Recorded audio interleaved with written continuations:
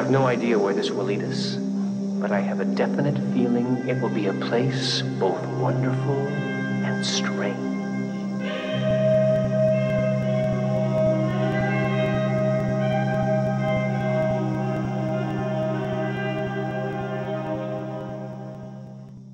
We also do get, with Hubbard and Parsons, this consistent references to the Greys and the Nordic ones, that the Greys are your stereotypical alien that has the big black eyes, small gray skin, kind of, thin, the alien. I'm aware of the alien, and correct. then the Nordic ones being very closely aligned with what we imagine the giants to be. Yes.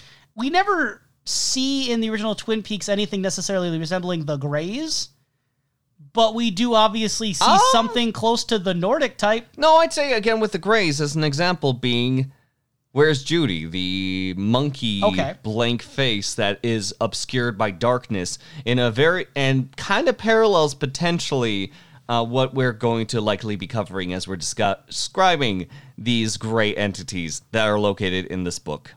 Richard Nixon, who had invited along Dougie, as well as someone he played golf with, an obscured name inside the documents, but later revealed to be an actor that was very prolific at the time. Do you have the name? Richard Gere. Thank you. With Richard Gere, it was then Richard Nixon said that, as far as secrets are concerned... A tale of two dicks. A tale of two dicks, indeed. But Nixon ended up saying that, as far as he was letting these people in on, and these discussions that we're having, that secrets tend to have a certain value. They have something in which, like, when you're holding on to it, the more that other people know about, the less power you have on it. But at the same time, if you don't ever cash in on it, then it's practically worthless as well. Who killed Laura Palmer? You got to cash that in at the right spot. Regardless, that is when he decided to open up, whether or not from Dougie's musings to do something such as discredit them from pushing things further, or for some other reason that just left unknown. Richard Nixon takes them both aside, takes them to a facility, takes them to a place in which, like, it seems that other people aren't interacting as much. There's less security that seems blatantly around, but they're taken to a dark room in which, beyond a means of glass, there is a figure obscured in the darkness that seems to peek through. Again, I remember the Judy strange monkey face that was obscured and grayed out inside the darkness, and compare it to that, because potentially that could have some form of parallel, but regardless, is the strange alien nature that is...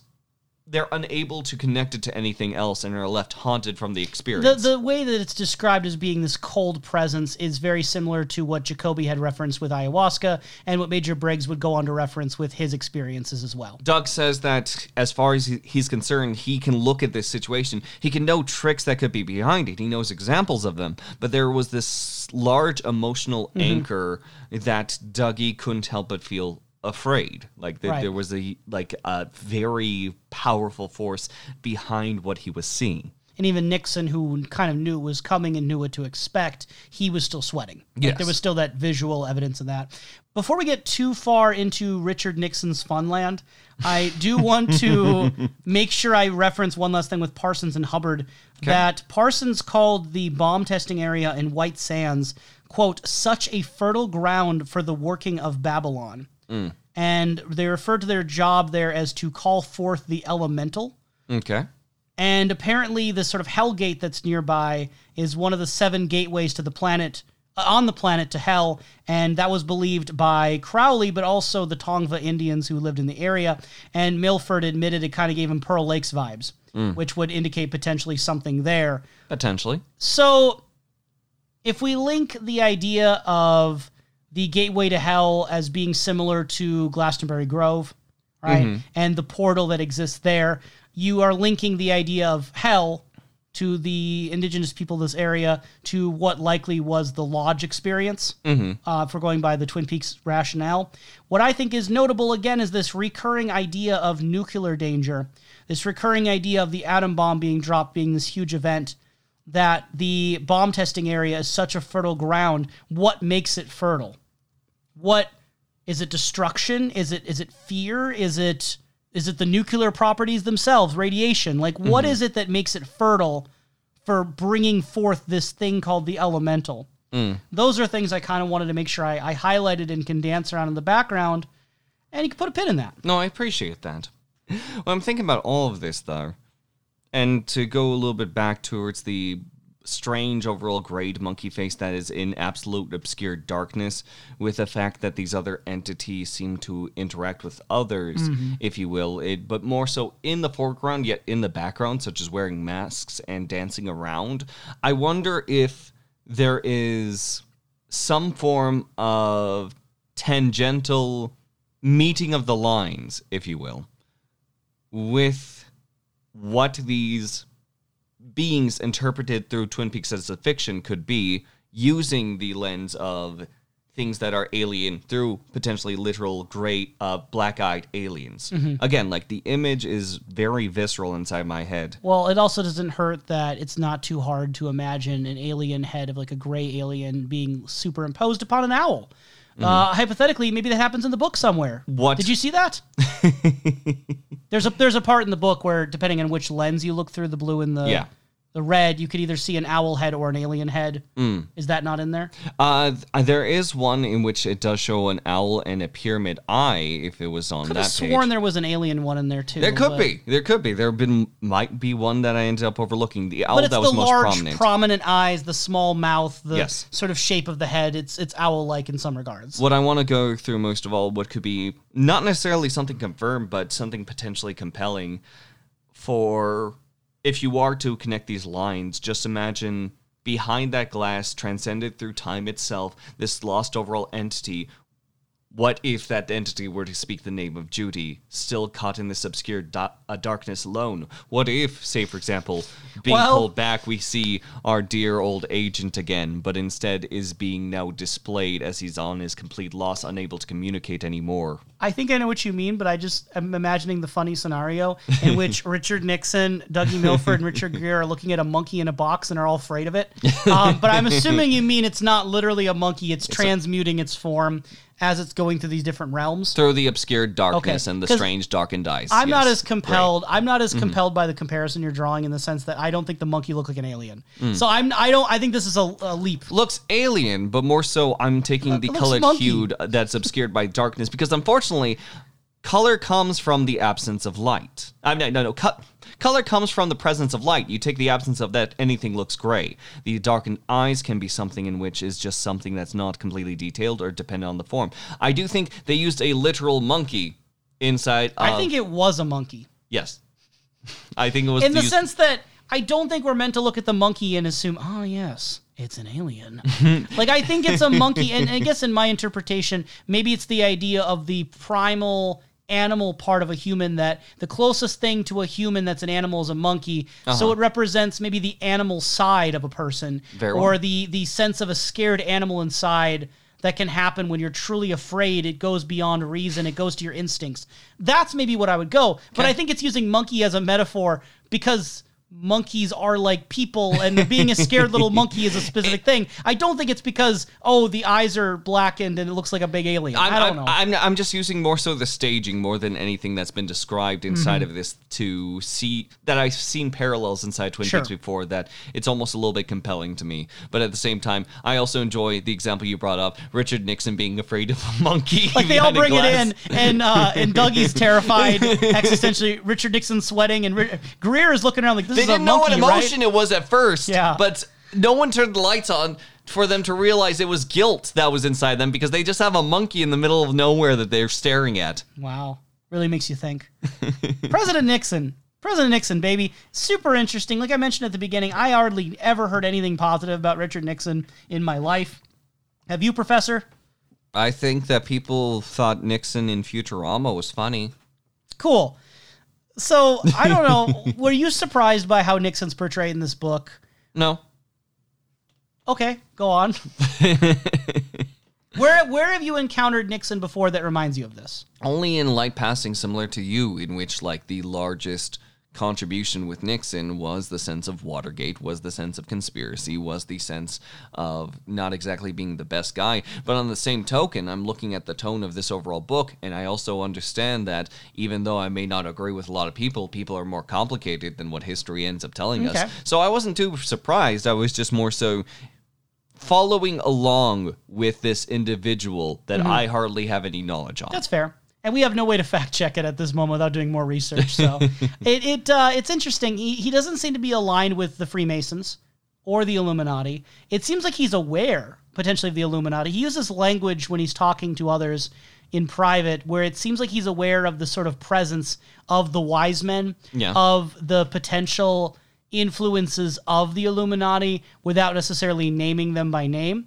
But we don't get the sense that he's like TJ Maxx or Lewis and donning the Freemason cult. So he isn't on that side. He's more of a neutral party, the same way that Dougie is a neutral party. But once Project Grudge dismisses all the UFO accounts and shuts everything down, Milford becomes Project Blue Book's original personnel. They do a bunch of sightings throughout the 60s and 70s. But what ends up happening is that when Project Blue Book comes to kind of a close early into Nixon's presidency, I believe, it's kind of shut down very quickly by this report that Nixon immediately doesn't buy because he doesn't trust the guy who made this report. He quickly allies himself with Dougie, who he had been in correspondence with through their letters over the years. Yes. That Dougie was using Nixon as an inside source during the Eisenhower administration. And some of the interactions between Dougie and Nixon show, especially with that prior interaction with the actor, shows that he's willing to keep his mouth completely shut, even if, like, light gesturing from the president, unless the president literally says out loud, like, yes, go ahead, it's your job, you can speak now. It shows a lot on the tight-lipped nature of Dougie and probably where they would be able to confide in each other a little bit easier. He's a man you can rely on when your back's against the wall, and Nixon was constantly back against the wall. Except if you're the brother of Dougie. Unless you are the brother, everyone else is free game. Everyone else is free game. One little anecdote that I thought was kind of weird is that at one point during Eisenhower's presidency, he disappeared for 42 hours while on a quail hunting trip in Georgia. Yeah. I don't know the authenticity of that report in real life, but this gives obvious Major Briggs vibes, right? The idea that he disappeared for 42 hours. And one source, I don't think it was ever specified, says that Eisenhower had been approached by one of the Nordic types, i.e. one of the giant type of aliens or supernatural entities, that wanted the U.S. to give up nukes. Obviously, Eisenhower wasn't going to allow that during the Cold War. Yeah. So he's like, nope, not going to do that. Whereas he received a counteroffer from one of the gray aliens who, you know, they were like, hey, we don't need your nukes. We'll give you some technology. I'm going to assume weapon technology, by the way. We'll give you some technology. Just give us some cell phone. Some genetic material. some of that genetics. So this is weird because it just says, from what I remember reading, it just says a source. It doesn't specify who. So it's like, did this happen? Are we meant to believe from the book that Eisenhower had been taken away on a hunting trip the same way Briggs had been taken during the fishing trip? He had been approached by two different entities, one being more like the giant and one being more owly and gray man-y and who knows what-y. And he chose the offer that involved keeping the nukes, getting the tech, and just giving some genetic material. And then what's the genetic material? What's the implications of all this? It's questionable. It is very questionable.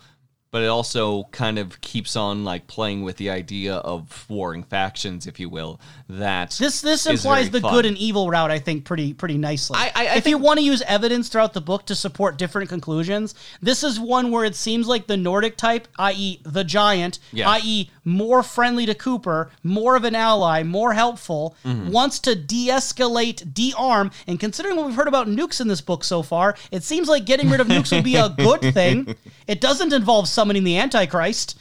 And then meanwhile, you have the other alien over here, which again, it says tech. I'm going to assume during the Cold War, and considering Eisenhower, it's probably military tech. It's probably weapon tech. And being exchanged for genetic material sounds extremely shady. Oh, well, you don't want to give away any of your genetic material? It seems like a steal to me. So I again wonder if we're meant to believe this happened or not, because it's just a specific thing for the book to randomly mention, oh, by the way, a source says this. A source says this. Some source somewhere. No, I think it plays with those, and not though I do believe in the two separate factions. The good and evil is probably where I'm still, of course, like a little bit of skeptical. I'm curious. Like it definitely is not in our best interest for one of them. I mean, there's plenty for me to look at Bob and say, by my own personal perspective, I think he's evil. But at the same token, all owls as a whole, I personally am I want to hear it out from the owl side. I would like to get a council ready for the owls. I think that all we can really do A council of owls. is to take it seriously. We can only judge morality from our own human perspective. We can't judge what's good and evil based on our assumptions about the rules and mindsets and orthodoxies of these creatures. We can only judge them based on our moral scale. And last time I checked, the vast majority of people would say that sexually assaulting, abusing, and murdering your daughter Yes. is bad. It is very, evil, very bad, yes. And also murdering multiple people, including Teresa Banks. Okay, now let's measure up how many crimes we know about the Giants. And that's my point, though, is that all we can really say is that from any human perspective, Bob is evil. Yeah. There's no way to defend Bob. No matter what the motivations are, no matter what greater good there is, Bob is an entity that feasts on the pain and suffering of families. Yes. There's no redeeming that. I'm sorry. He could have single-handedly saved all of Australia from a meteor, and I'd still say he's evil. Like, he's just an evil guy who saved Australia from a meteor. Whereas, like, the Giant, we don't have enough. We don't have enough evidence either way. The best we can really say is that he helped Cooper with clues to figure things out. But where did those clues leave him? And that was to the Black Lodge. He stole his ring. He's a thief. He's a thief. Temporarily. Because he gives it back. Borrowed it, yeah. He borrows his ring without permission. Tisk, tisk, tisk. So I do think it's very curious. Nixon, throughout this whole thing, is just interesting to me because he is portrayed as kind of a good guy. I say kind of because he still, like, again, does Watergate crimes. He's still got that crooked element, and I don't think Dougie denies it. But even after, he is ejected, he leaves the White House, he resigns, Dougie still does support him in the newspaper. He still does say that Nixon is being, unfairly judged here by the nation. The loyalty remains, and likely from his line of work, suspicion also remains. So, but in terms of Nixon's impact on the book, the main thing is that he is one of the main facilitators that keeps the investigation into the UFOs going, because he is well aware that it is still happening within this sort of new Majestic 12 scenario. The CIA and the powers that be that are not beholden to the president are already doing these things and investigating these. There needs to be some form of accountability, and currently there is none. So if he can't rein in these powerful forces that, again, I'm going to say Illuminati, if he can't fight back against them, the next best thing is to counter it with their own research. And again, it seems like Dougie and Nixon's main motivation is to find out what's going to stop potential disaster. It doesn't seem like Nixon, from anything we get in the book, is doing this for ulterior motives. It seems like he's genuinely thinking this is the greatest threat, even beyond the nukes, even beyond Russia and the communists. This is the thing to be worried about. And nobody's listening, nobody's taking it seriously, and you can't trust anyone. And so he handpicks Gordon Cole, right? Yeah, he does, doesn't he?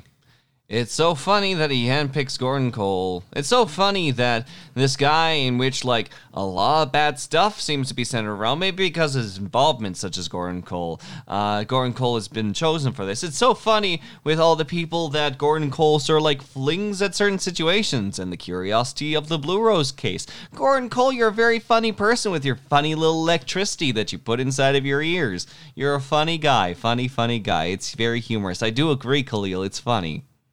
So I guess the question comes from this stance of Gordon Cole is vouched for by Richard Nixon. Yep. And Dougie Milford. Two individuals with bad reputations. Yep. Known for subterfuge, lying, deceit, general crookedry. But in terms of this book, are unambiguously forces for pursuing truth and being wary of disaster from unseen forces that send Major Briggs, who seems to be one of the most reliable people we've met in Twin Peaks, to investigate these things to ward off potential danger. Mm-hmm.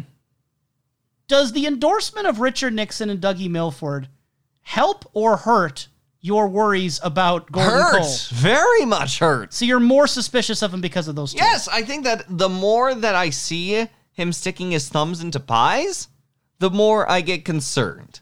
Because at the end of the day, Gordon Cole seems to be at this weird epicenter. And like I mentioned before, one of the themes that I find inside Twin Peaks, human error, intentional or not, seems to be a driving factor. I don't know if Gordon Cole even realizes what necessarily is going on with him, but at the very least, I do know that his connection to electricity, the fact that one of the magician's boys looked a lot like him, doesn't it?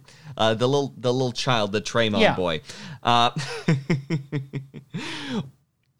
Gordon Cole is so much tied into all the goings on that there's no way for me not to see him on the radar. And the fact that he is very well tied with a government body makes him all the more suspicious. So, real talk. I mean, we have no proof either way. I just want your opinion, your feelings. Yes. Do you think Gordon Cole sent Dale Cooper to Twin Peaks for quote-unquote bad motives, in the sense that did he send Dale Cooper there in a way that's going to cause darkness? I think that, well, it really depends on what you mean by darkness. Because Major Briggs basically reasoned after his revelation in his sleep that the reason Gordon Cole sent Dale Cooper must be to be my successor, must be to work with me on this. Why else would Gordon Cole have sent him? Turns out it's almost the exact opposite with the Mayday signal. My question is, did Gordon Cole know or have reason to believe something like the Mayday situation could occur? I genuinely think that, if anything, this may be an operation very similar to a Blue Rose-based operation. Like, is it so hard to believe that if Chet Desmond, who was literally at the layer above, like what happened to this operation, was sent out on a Blue Rose case, who's to say that the subsequent one wasn't on a similar operation? Are these suicide missions? These are what I imagine. They're soul annihilation missions. They're soul annihilation missions. I do think that the inherent risk found behind it, as well as trying to keep your mouth shut about them especially, shows that either Gordon Cole is somewhat aware of the potential risks, or is unaware with something influencing him with, say, for example, his weird hard of hearingness. So if you were to imagine like a spectrum, with two polarities, on the left we say Black Lodge, evil, dark, Illuminati, all these terms that kind of end up overlapping each other. And then on the other polar opposite side, you have your White Lodge, Freemason, independent, good, whatever, okay? If we imagine there being this binary and then all of the spectrum in between those two different alignments, would you put Gordon Cole smack dab in the middle, or are you leaning him a certain way? Black Lodge. How much? Very much so. I don't see him on the line, but mostly because I don't see many of the White Lodge associations. Like, even if we use the information that we find from here, where someone could be interpreted as a giant, someone who is of the natural world or anything like that, Gordon Cole seems to be part of the more industrial world in the respects that he works inside of an office building at all times. He has earpods in at all times. And though he may be insightful in some cases, for the most part, he is yelling things out into the world and letting them be done because it's all part of his work. It's all part of his job. I have no evidence that I can think of that would lean him into that sort of like White Lodge thing. He can hear Shelley. Shelley's... Okay. That's the thing. Like, Right. Do you interpret that as in he is getting that, like, receiving credit, or is it Shelley giving that receiving Right. credit? So what is Shelley by extension of that? Shelley is cherry pie, I don't think hearing Shelley... which is Twin Peaks. I don't think hearing Shelley is going to be the case, but I do think that Shelley cuts through the static in a way that what are the big crimes of Shelley? What are the big crimes of Shelley? Marrying Leo Johnson. Is that a crime? No, though? that's victim blaming. I really don't think there's much. I mean, a lot of what she does is in self-defense. I think I think even the most like prudish of minds can't fully blame her for her affair with Bobby. Yeah. Considering what's going on in her life circumstances right now. Mm-hmm. I don't think she's given too much of crimes. She does make a cruel joke about Leland falling on top of the coffin during the funeral where at the diner she's reenacting it with her hands. Mm-hmm. That was pretty mean. But it's also very funny. What I want to say is that there is something that goes on with Bobby and Shelley towards the end that makes a curious circumstance for something such as Gordon Cole. But if we are to take someone who is generally very caring, kind, and has done very little crimes, especially with their given circumstance, I mean, Shelley is a good candidate, and if she can speak through the static that is afflicting Gordon Cole and everything around him, and he looks at her in a very sort of like looking up to someone sense, you could almost argue that that's just because Gordon Cole is so deep into the electricity, into the points of what his work is, that this moment of freedom sends him to almost into a transcendent state. So, he becomes a bit different in his ways and mannerisms that seem more freeing than any of the more strict focus, and I'm going to be doing this, and you're going to be taking these orders. It seems that he's in a more zen state around Shelley. So, continuing this sort of alignment chart idea in our minds, this sort of spectrum, do you also put the people associated with Gordon Cole like Dougie, Jeffries, or Albert Rosenfeld, or Nixon? I'm saving Cooper because Cooper's a whole different thing. Yeah. But like the other people that are Golden Cole, so where do you put them? Like right now, just in your heart. Everything goes through the Black Lodge in my mind in order to make it through the White Lodge. Like, as far as these individuals of, like, every single person in one way or fashion is associated with the Black Lodge, because it is something that tries your soul. It is something that ends up sort of like putting you to a test if everything is honest in that respect. In order to balance, they have to have a foot in the door on the other side. Like, not completely through, but still a foot in a door. Mm-hmm. Now, from the insights and the openness that Dougie gives forward, that could be a potential factor. When it comes to the fact that we no longer see Jeffries, and it looked like he was caught in an ensuing panic before absolutely disappearing from the universe, I think that he died off inside the Black Lodge. I don't think that he could go any bit further. Do you think he was an agent for good or bad or nothing? I think he was an agent. I think that his line of work led him into circumstances that had him focus on the job, but I haven't seen anything other than the small emotional attachment to one woman of Judy. Because the readings I'm getting from you is it seems like you view Gordon Cole as potentially more on the evil, dark side of things. Intentionally or unintentionally. Yeah, yes. he might be being used because he's tapped into that frequency, but whatever the situation might be, you view him in that way, but I don't think you seem to view the other people that he works with or hires, because it seems like he's sending people like Albert or Sam Stanley or Chet Desmond. I think it's because Gordon Cole takes the most action.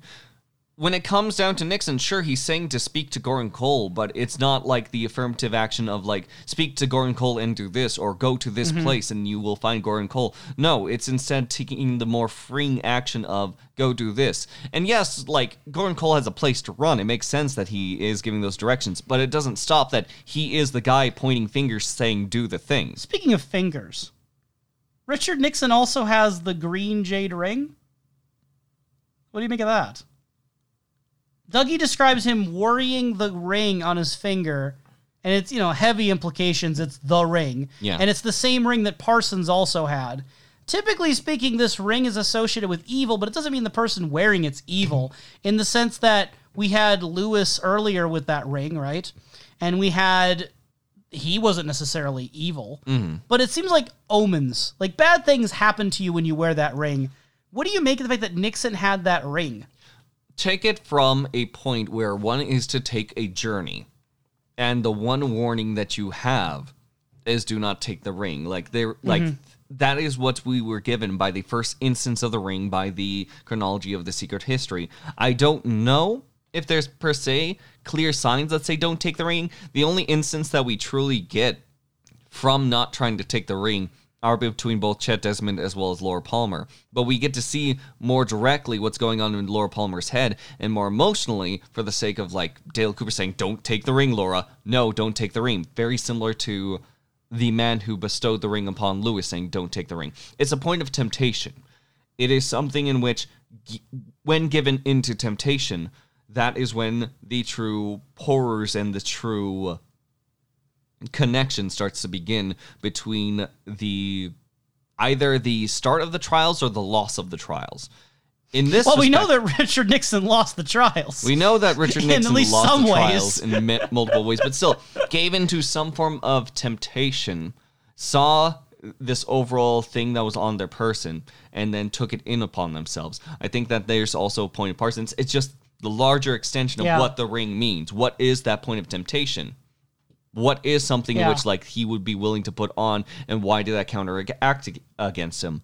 It's funky in that respect. I don't think, though, that there was ever an instance where Gordon Cole wears the ring, or any of the Lodge spirits are seen wearing the ring. They're just, like, the Lodge spirits are known for holding the ring, holding it aloft. No one else is wearing the ring to show that they are being wed to a singular entity, or those entities are involved.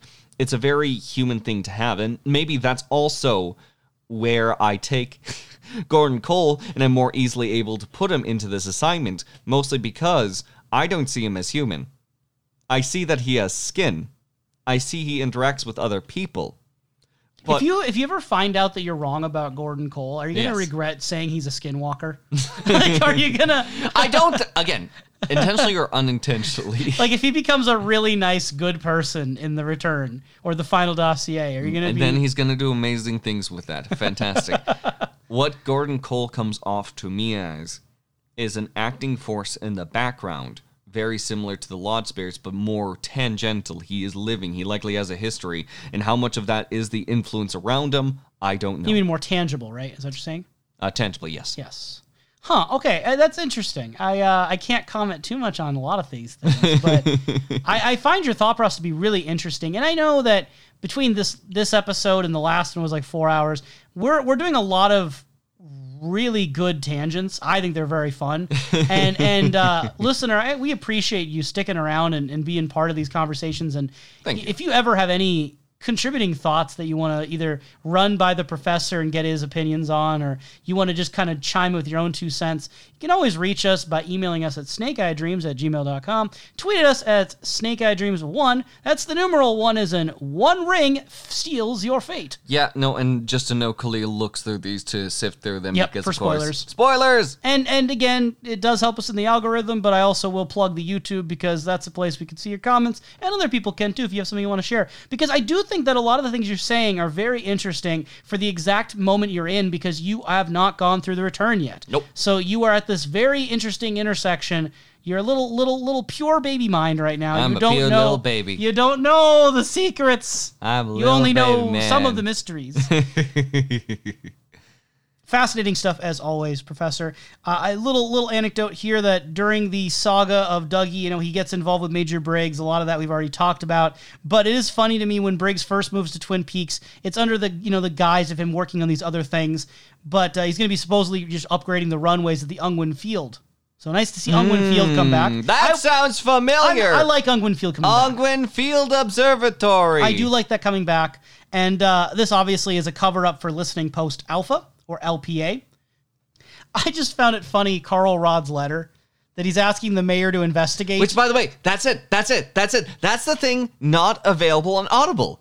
It skips that completely. Really? Which either A, makes it very notable that it's skipped, or B, maybe there was something like maybe on the CD that like it was completely skipped, like there was some sort of like rights for the person. Does it mention that it exists even? On the following page, it goes deeper into Carl Rod's letter. Like, they do actually converse with it.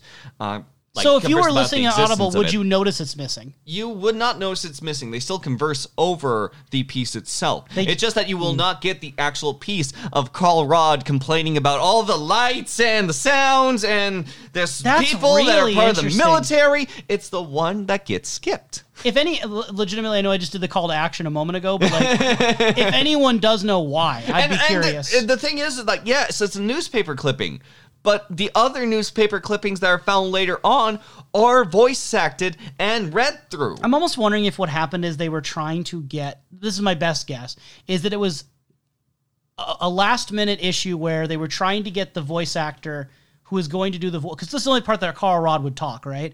Sure.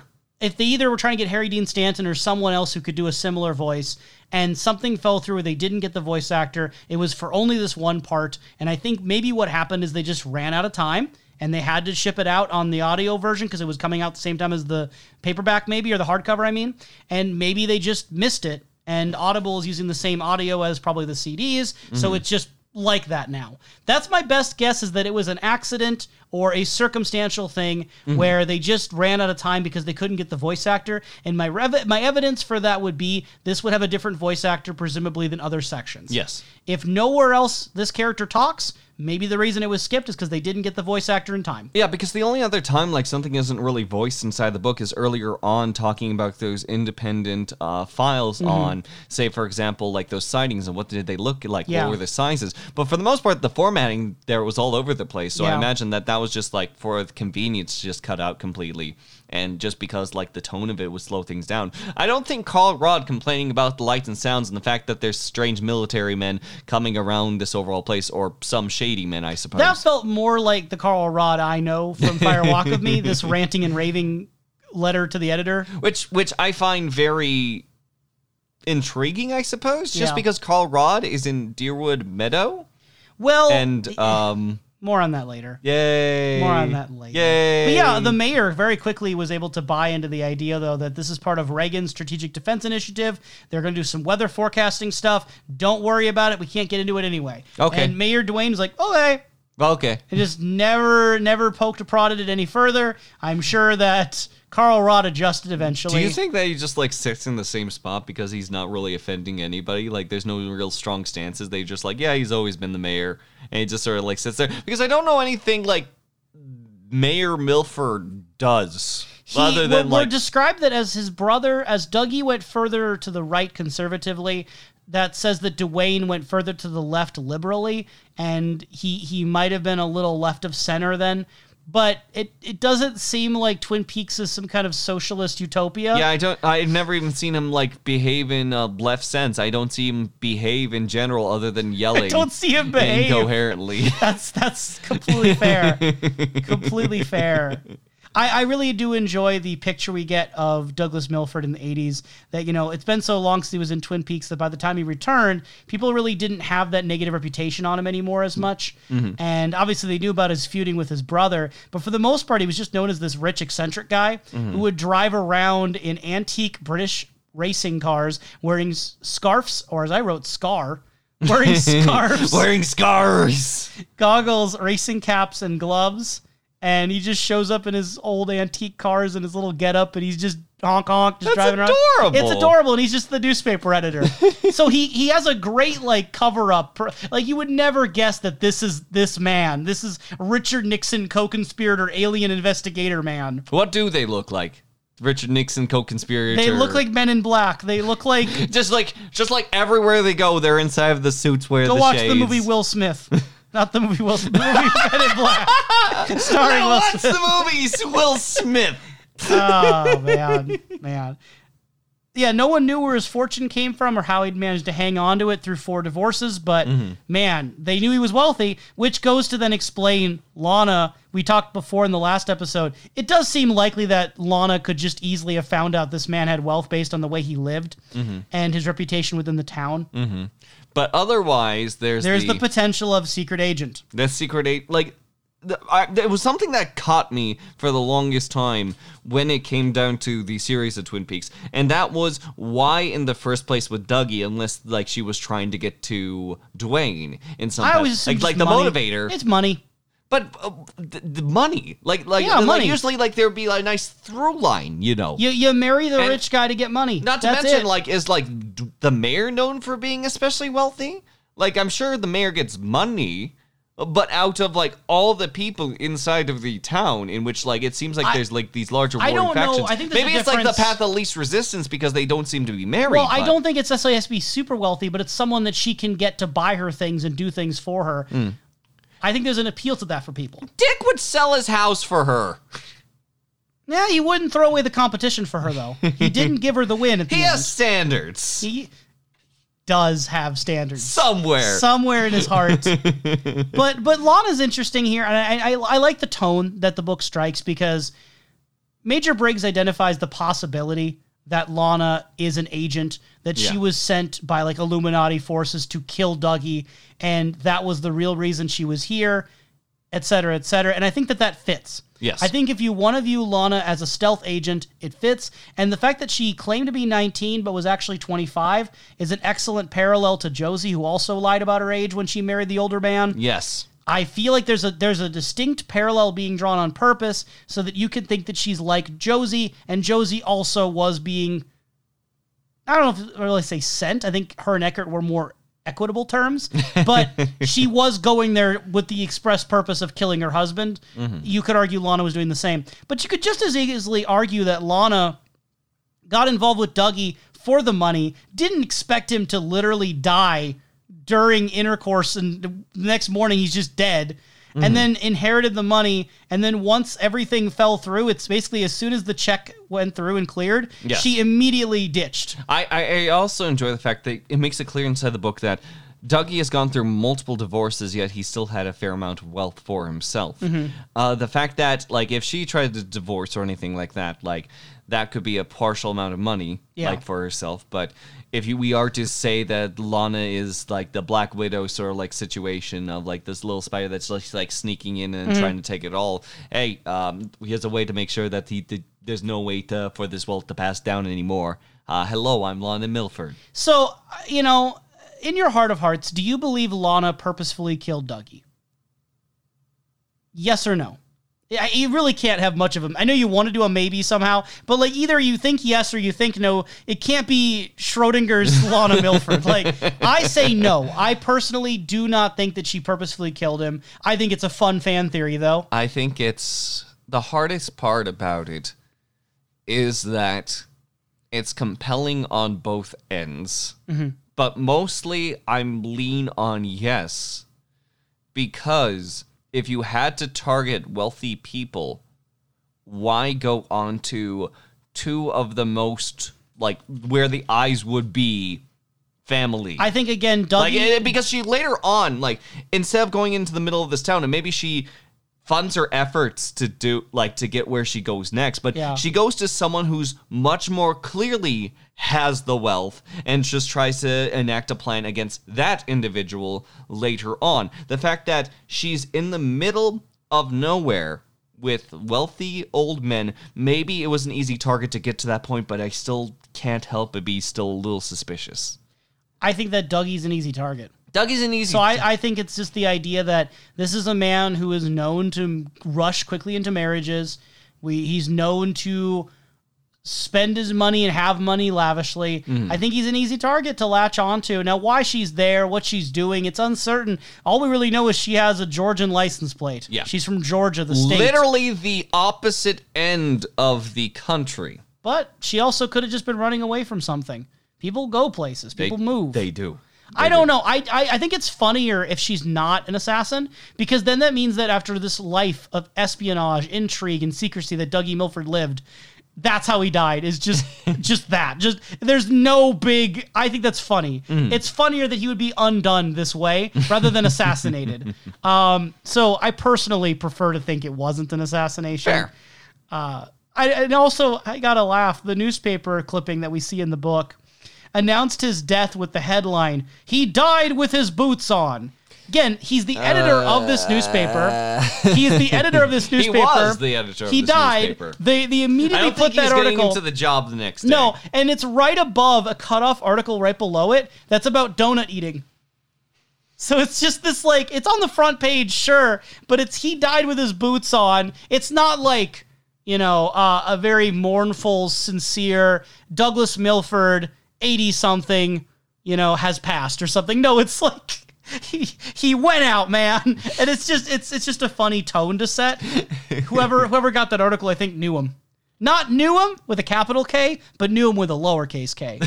You know what I'm saying? No, I thought the capitalized K would be the big emphasis. I think he knows whoever wrote that, I believe they know the Douglas Milford would get a sense of humor out of it. They just don't realize the force of nature they're writing about. I think that they got the humor of the guy though, and I think I'd like to believe Dougie would enjoy that headline. Okay. So the last thing with Lana, we do have to at least acknowledge, right? And I want your thoughts on this. It is implied that she dated Donald Trump. So I want to know what you think of that. It's phrased that she dated a bizarrely coiffed real estate mogul in the 80s. Who's bizarrely coiffed real estate mogul? Is there not more than one? I have seen a lot of people, when this book came out, talking about it being most likely Donald Trump. Okay. If it was going to be a specific person, it would be him. This book released in 2017, I believe, during the Trump presidency. It was being written during Trump's first, currently as of recording, only presidency in the United States. Mm-hmm. We'll see how that ages. But I think it is meant to be him. I really do, which implies that Lana Milford had been involved with Donald Trump. What do you think of that? I think that it's the same theme that we've been seeing with Lana Milford this whole time, and I think that overall it was an action that just maybe happened. The dialogue enough is not enough for me to say it's cemented down, and if it is, it's the bizarrely, it's the phrasing. It's someone with a weird hair going on. Like that's what, and again, in the 80s, Trump was huge for that. And maybe that will be the case. But I think it's just to not try to get too far into attention of politics. There's just been so much overload. This is a political book. It's a political book, but what I'm saying is that from the politics of our modern day, I've heard Trump's name blasted on all cylinders so much that I get exhausted. I understand. Just hearing it. I'm just saying I think it's in the book. It feels like actively a light switch has been turned off in the back of my head because it's just tired of Trump. Yeah? That is... Apparently Lana Milford was at some point too, because then she went on to go marry a hedge fund manager. Good for her. Good for Lana. For her. I like the... Hedge fund manager! Got the money, baby. I also really enjoy here the way it's worded that Lana stayed in Twin Peaks for about 6 months after Dougie's death and, quote, after giving emotional support and comfort to the grieving mayor. I just love the phrasing there. She certainly did, didn't she? Mm. Certainly did. I don't know how much emotional support Lana Milford can give me, but you know what can give me emotional support? Cats? A log. A singular log, is more comforting than any cat, and I'm saying that while looking at my cat as she looks away. A log wouldn't look away from me, Khalil. Robert Jacoby praises Margaret Lanterman in his editorial. As a reminder, because we haven't spoken about him in a while, and Jacoby is such a charged name, Robert Jacoby is the brother of the Dr. Jacoby that we know. Yep. The one who works on the papers. Yep. Editorial. Yep. Editor. Yeah. And his goal, as he says, is to set the record straight about Margaret Lanterman, as people commonly know her as the Log Lady.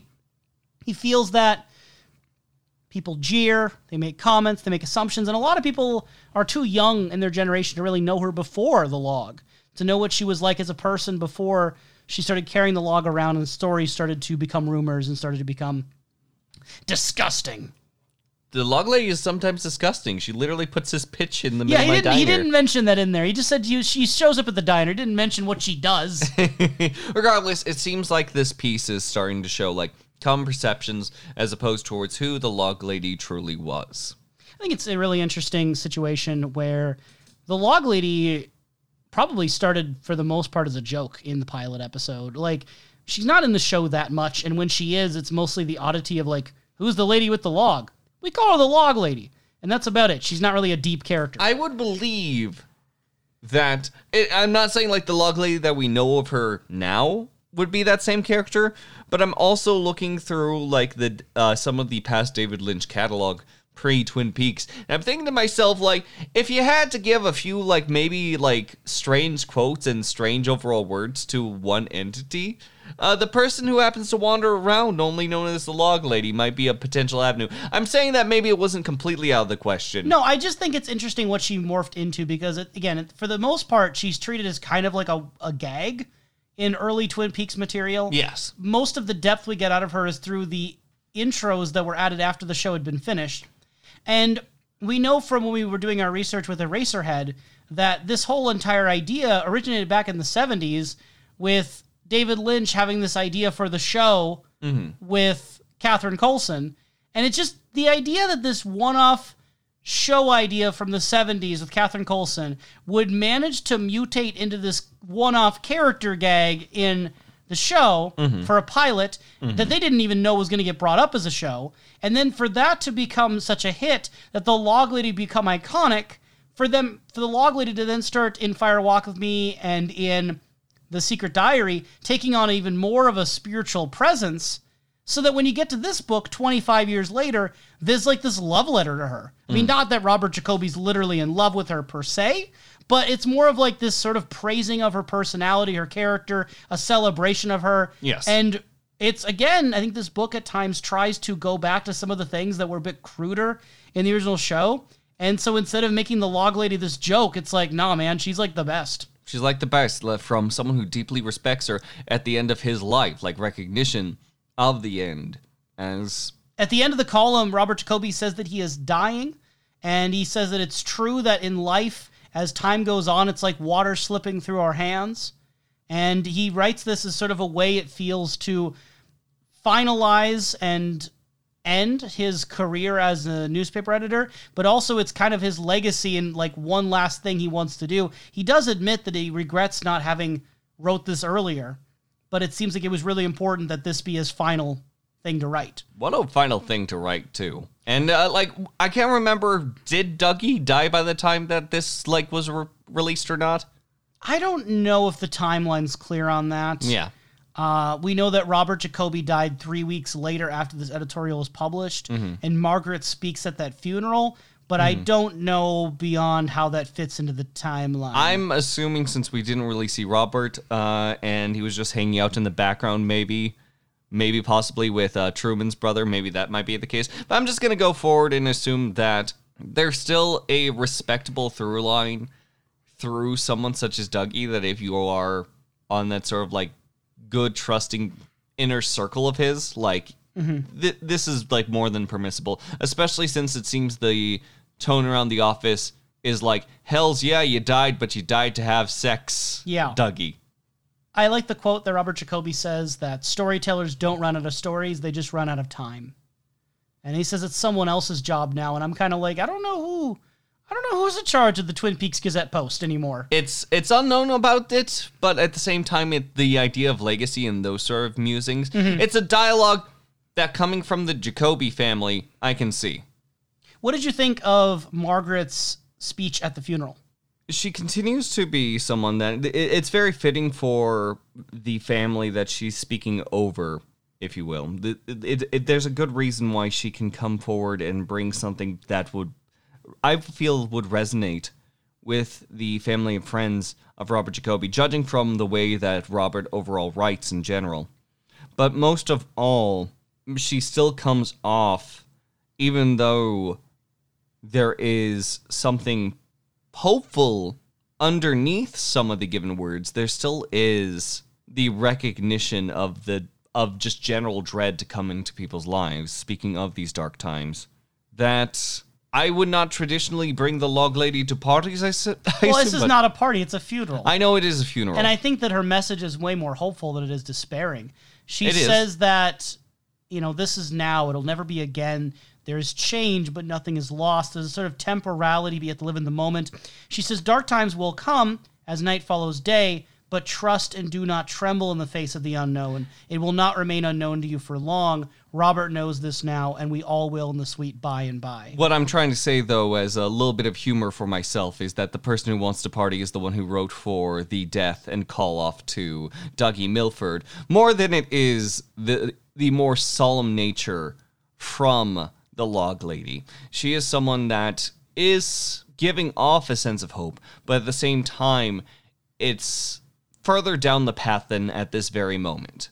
And I think that makes Margaret far more realistic and also someone I'm somewhat cautious on. What do you mean by further down the path? Was that what you said? What do you Yes, mean by further that? down the path, as if like recognizing that this moment is the dark, but there is a light at the end of this tunnel. Mm-hmm. And you don't like that?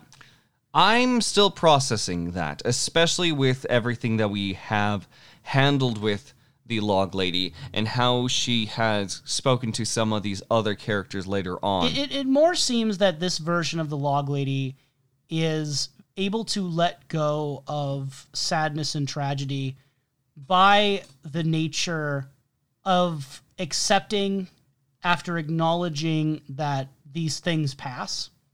And through the sort of long-term mindedness and peace within herself, seems to be more resilient toward, or should I say more resilient against, despairing over things. So it seems like she's saying, like, don't become fearful and angry and anxious about the things you do not know, even during these dark times, because things will eventually pass and you will know too one day.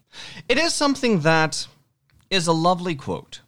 It's something that's absolutely lovely and endearing, and something to be said at a funeral would be, I think, very kind. The one point in which I don't feel as much hopefulness is mostly because we are talking about specifically the Log Lady, the woman who ends up still giving off these very vague omens to people. The idea of, say, for example, not holding on to things, but she literally holds on to a piece of her husband every day and holds on to the overall woods as more of a defender, but more kind of in the lookout sense to the environment around her. It almost seems like the log is her cross. The log is her cross in one way, but if you want to take it into an additional recognition, because she finds this log and specifically has a feeling from this log after the death of her husband, I mean, there's a lot of ways you can interpret it. the big one that I want to like bring forward potentially is Josie's a drawer knob. Yeah. That's a piece of wood. That's definitely one interpretation. Yeah. So there's a lot of different things we can do here, and I do want to kind of bounce around them. Jacoby says that Margaret Lanterman is the sanest human being he's ever met. So Jacoby believes that Margaret Lanterman here, and again, now we know for sure, Coulson is the maiden name, according to this book, and then Lanterman's the marriage name. Yes. That she strikes Jacoby as incredibly in her right mind.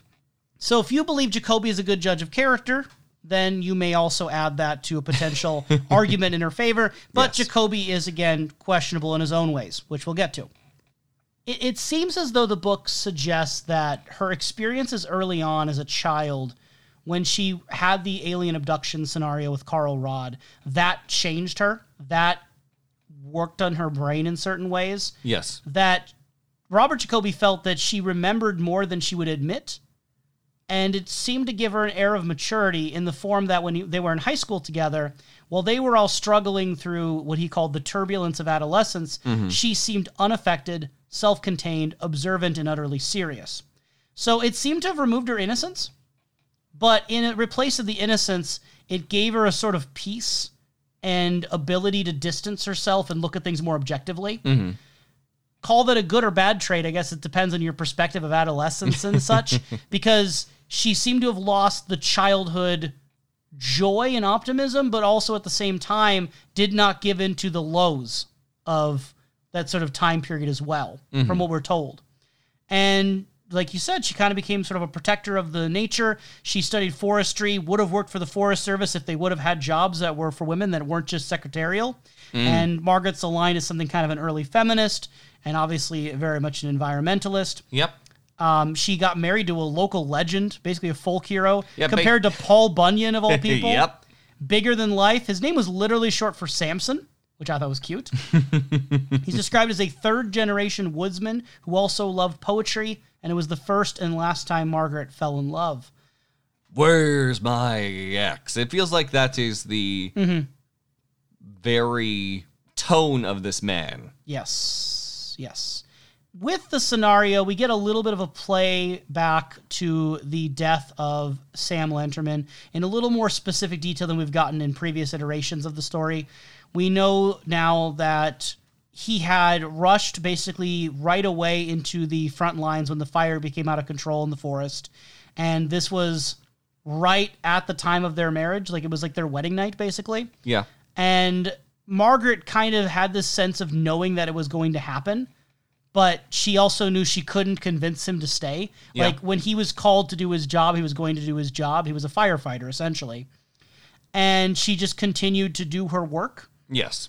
And even the next day, after she found out what had happened, she accepted it immediately, continued serving people breakfast, and when, like, it was brought up, like, you know, I'm sorry for her loss, she would kind of just smile and nod and move on. Almost, it seems, automatically. Very, again, detached and distant. But then she went over to the location of the fire, found that log, and it spoke to her, basically, and she carried with it in her arms. Now, note on the continuity. The book describes this as a piece of Douglas fir tree. However, the series, including the Access Guide as well, has always called it a ponderosa pine log. Mm-hmm. We are getting a retconning of the type of log. Yes. I think this was probably just a mistake. I think it's because Douglas fir trees are the ones most commonly talked about in Twin Peaks, and I think Mark Frost got it confused. Otherwise, he might be doing it to insist the idea of multiple universes. I just don't think it's meaningful of a difference. How much is something that has been mistaken? Because this one was actually inside of an article. How much is mistaken by the overall writer? How much is going to be something in which, like, this is just a red herring? But how many times is it a close unintentional? friend, if this is a close friend he dearly respects, I think he would want to get his facts straight on that. I don't know. I like to believe that Robert Jacoby would have got that right, is I guess what I would say. Okay. But her reaction does give off a sense of calm that can be a little unnerving, because she went through a tragic, horrific incident that, even as Robert Jacoby notes, would, like, you know, really hurt someone. And Margaret never showed the outward signs of that. She didn't show the signs of mourning and loss. Robert Jacoby puts, quote, "Grief can lead to madness, but it can also lead to clarity. It doesn't matter whether it comes to you in the form of a burning bush, a lamp by the side of the road, or a voice from a piece of wood. What matters is whether or not you listen. And then, of course, you have to act on it." There's a lot of ways you can interpret the log scenario. There is one possibility, like you said, that, again, transmutation, that the soul of her dead husband went into the log. And that is what she hears. She carries around her dead husband in the log. As one does. As one does. And therefore, it is literally communicating to her as the soul of her husband. Soul of her husband, or something that is associated with her husband. If we want to take the respect that, like, this overall great legend, someone who was overall looked up and respected to, maybe by extension looking up and respecting the log and whatever it has to give forward. So it's one just is the literal, essence. one is metaphorical. Yeah. You can take a literal reading or a metaphorical reading. And if we filter it through sort of the thematic motif sort of lenses of Twin Peaks, you've got the idea that wood is a conductor of fire, the same way that you might have, like, a wire or a cord being a conductor of electricity. Yep. So if the soul is in some way linked to the fire or electricity, there is the idea that the wood could carry the spirit through the way that the wood would carry a fire. There is something to that potentially.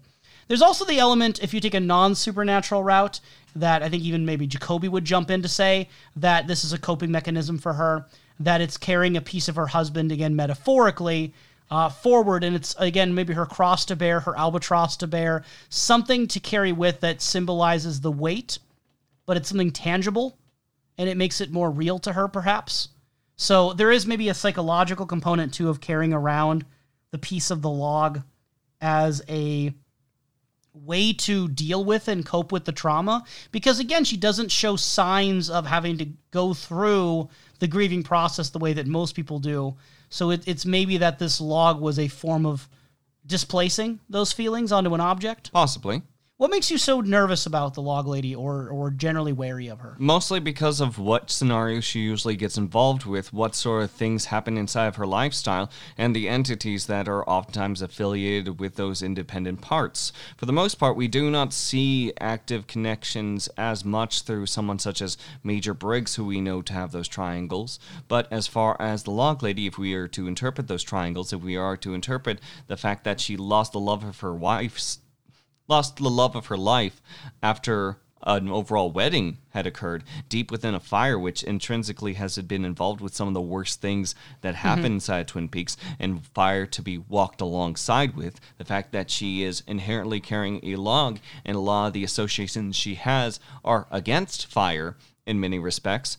There's so much that falls onto the Log Lady's plate that it almost makes me nervous or kind of cautious on what sort of lifestyle the Log Lady lives, how she lives, how she's able to handle life outside, and whether or not forces are maliciously even playing with her. Who knows? Maybe that whole entire thing with her overall husband was a Book of Job style situation where she ended up losing something that ends up sort of testing her faith.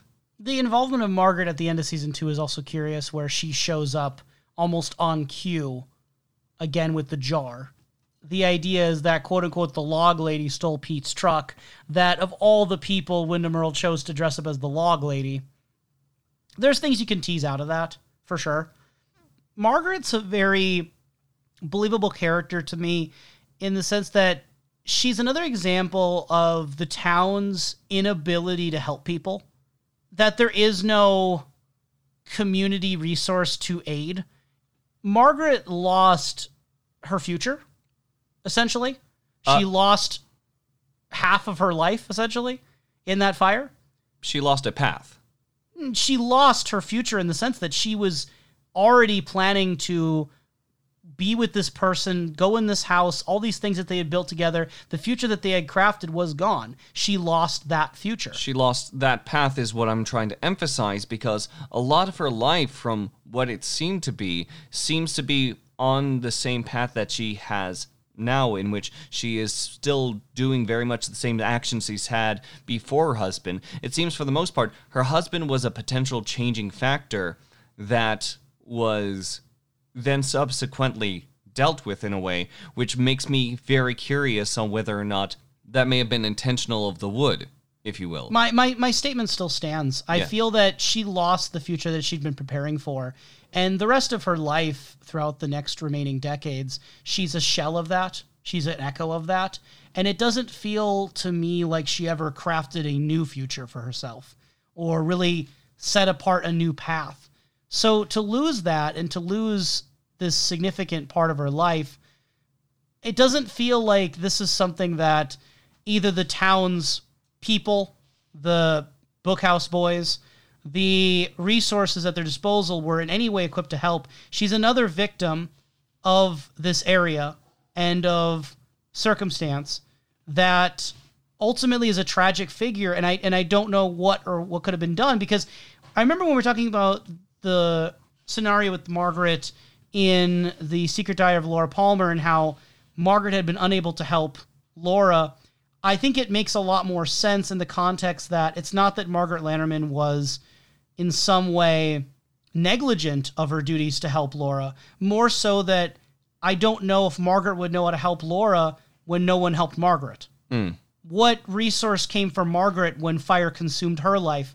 Nothing. And I think the best thing Margaret could do was warn Laura, like she did outside of the Roadhouse, that when a fire starts like this, it can consume everything. Because Margaret lived that. It wasn't just a bad dream, it's been her life. And I think that in that context, I'm a little more open to the idea that I don't think Margaret could have done much for Laura. I think Margaret's been in healing her entire life.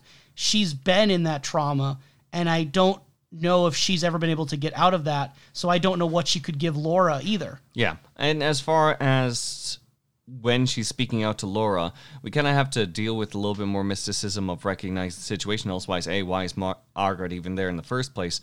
But also, B, like, we might have to believe the log actually might compel her towards that general direction. Elsewise, how does she know so much about Laura Palmer at the time? There's also the dreams. There's also the dreams, but if someone said that they saw into their dreams and they wanted to warn you about a great fire and they came out of nowhere, what if you were wrong? Yeah, you gotta have perfect confidence. Margaret is someone that may be able to, through those dreams, interpret that Laura is the same as potentially her husband, where she can only give potentially a warning. I almost am curious on whether or not she holds a similar regret, or even a regret in general, that she might hold on to Laura as with her husband, if you will. If, like... Afterwards, yes. You never know. I don't think we have any indications much either way. No. And it's, again, another character like Sarah Palmer that we don't know where their mind is when they're left alone. Mm-hmm. We don't know... Because the best we get is that, again, Hawk knows where she lives for both Sarah and for Margaret, but I don't get the sense that Hawk necessarily goes to either one of them. There's also a curious humor in the sense of, like, again, fighting a fire, if you will. Fighting a fire one way or another. Right. The fact that Margaret's husband, a very accomplished firefighter, it went out and, in a way, as off as, like, the statement is on its own, the fire won. Yeah. The fire won. Similar to how Twin Peaks in general ends as well. In a you way, still have the fire to fight, won. and that's the hard part. You still have to fight, and what do you say? What do you say about the fact that the fire keeps winning? Mm-hmm. What is your other option other than to keep fighting? I think that's the darkness that Briggs faced as well. Mm-hmm. Now, Sam Stanley, is he winning? Did Sam Stanley win? Did Sam Stanley win what? Lottery or something? Life. Just life in general? Yeah. Sam Stanley seems to have a job at the end of the day. Does he? What kind of job? Like he does the FBI thing. He works at the Going Cold. No record of that. No record of no. Go gods. Yeah. Isn't he like listed amongst the agents on the report though? Yeah, from years ago in 1991, 1992. He is there. It's stated that he was put on administrative leave after an unspecified breakdown, possibly related to alcoholism, and that there's no record of him returning to active duty. Alcoholism. Potentially. So when Agent TP reads this in 2016, for the last 25-ish years, there's been no evidence of him having any job with the FBI. We do not know where he went. Isn't that just great? Isn't that just wonderful? I assumed that when Sam Because... Stanley was mentioned, you would zoom in on him. No, I didn't. Like, I was looking at the list, and I think at that point, like, there was a lot of things going inside my head at the time. I was like, oh, yeah, this seems to be, like, an interesting closure point. This seems like little bits of here. But no, Sam Stanley just kind of, like, being shoveled off into the corner, potentially, especially with, like, the reference to everyone we know and love along the way. Like, Sam Stanley didn't seem like the type of person in which, like, that was his first job amongst the FBI for the... He did seem like more of a rookie than Desmond by comparison. A little rookie than Desmond, but at the same time, between, like, how Cooper talks about him and how he ended up... Talks about him not having a job on the ball, so he has a history of not being great. Regardless, a history nonetheless. Like, it didn't seem like any of this was his first time on the record. I don't get your point. I think that this case broke him. And I think that, you know, it says it possibly related to alcoholism. I don't know where that source is coming from in terms of the fiction, but I think alcoholism is a nice way to put it. If someone turns to drinking because their agent friend just got done abducted by alien supernatural demons. So I more think it's that this case broke him and whatever happened there got to him. Maybe he started drinking to cover it, but I'm more thinking that he was lost in a different way than Desmond, in a different way to Jeffries. He's lost in our physical world, but he was someone that was not able to cope, I don't think. I don't think he can just end right there, judging from the Sam Stanley, the very inquisitive individual that we saw. Like, if we are Sometimes you ask questions you can't handle the answers to. You can't handle the answers to, but did he get the answers? I don't know if he got... I don't know. Maybe he did. Maybe he didn't. Like but whatever he got to him, he was no longer able to function. He had a breakdown and was never with the FBI again. Now imagine, just like the person who wouldn't stop asking questions, ended up sort of like pursuing, like trying to get this case solved, worked alongside with Chet Desmond, and the one piece of questioning he refused to answer in like both instances that Blue Rose was sort of like brought up, to have Chet Desmond then disappear, that's... You should go tell Mark Frost that, because that's what he wrote in the book. No, I'm not denying that for Mark Frost. I'm trying to look into the head of Sam Stanley for the respects that... Imagine someone who's super hyper-fixated on something, that guy ends up dying off, and then what are you left with then? You have cases that you're going ahead. I feel like something would eat at Sam Stanley enough. I think it ate him. Exactly, that he got completely consumed. Yeah, I don't think there was enough in him to really continue with this. And that's the best I can offer, because that doesn't give us much information.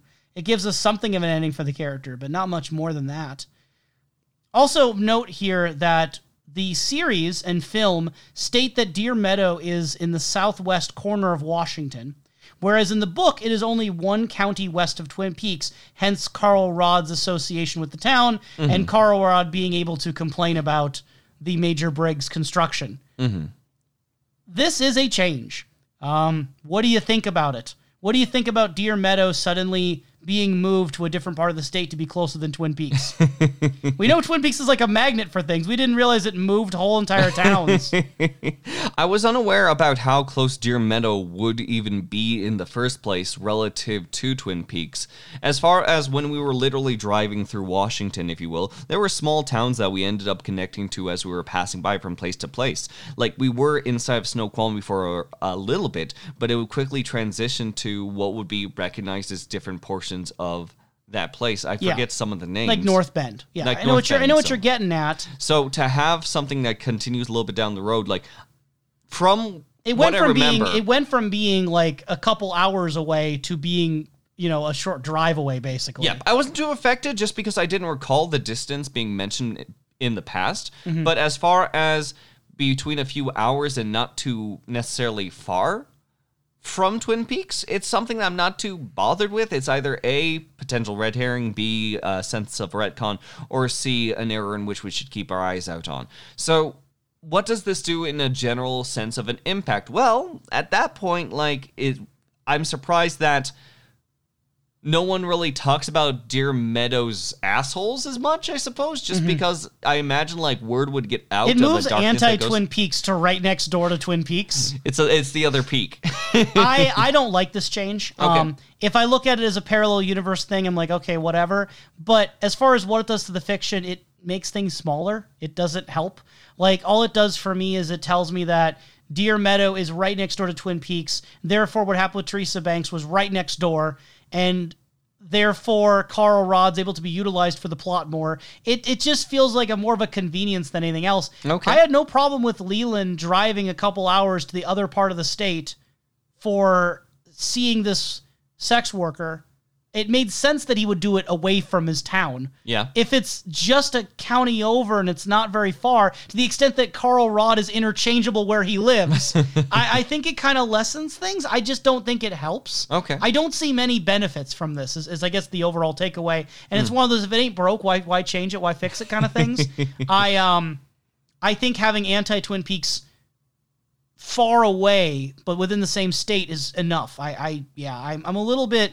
I'm a little bit confused about the rationality behind this particular choice. I would suspect a lot of it is that purposeful decision to use Carl Rod more. And I think that that's where a lot of it stemmed from, because otherwise there's not really anyone else in this book from Deer Meadow that would matter where the town is located. But to have Carl Rod having had his roots in Twin Peaks, it means that he only went a short distance when he started his trailer park. He didn't actually uplift his entire life. He just basically moved a little bit further away. He could still visit his friends and family if he wants to.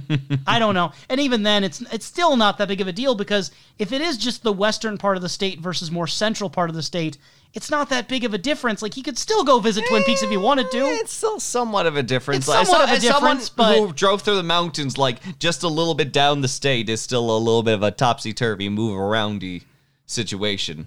Yeah, I don't know. I'm a little bit jumbled on that.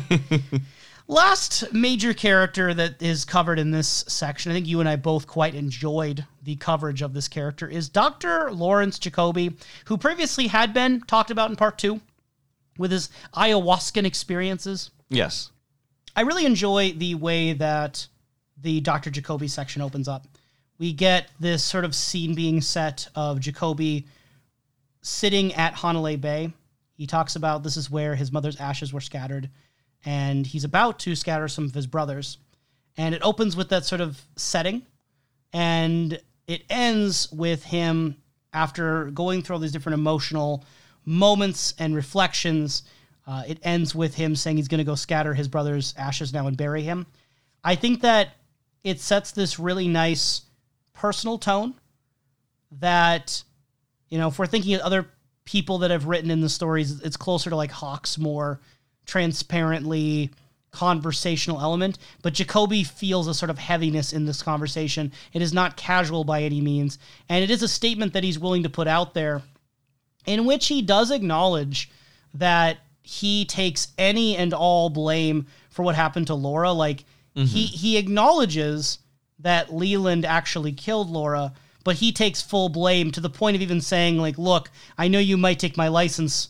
If that's what the case is. That's what the case is. He's not hiding or running. So you mentioned before that you really liked the Jacoby part. I can't remember the way you phrased it, but it seemed like you liked it.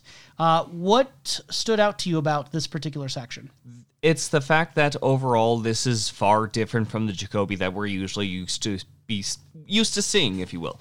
There's hardly any self-reflection, mostly just self-indulgence whenever it comes to Jacoby. Just because Jacoby feels that Jacoby can see things so clearly, it's likely less of the overall glasses, but more so what the glasses represent, despite wanting to put them on someone else's face. Feels like less of an act.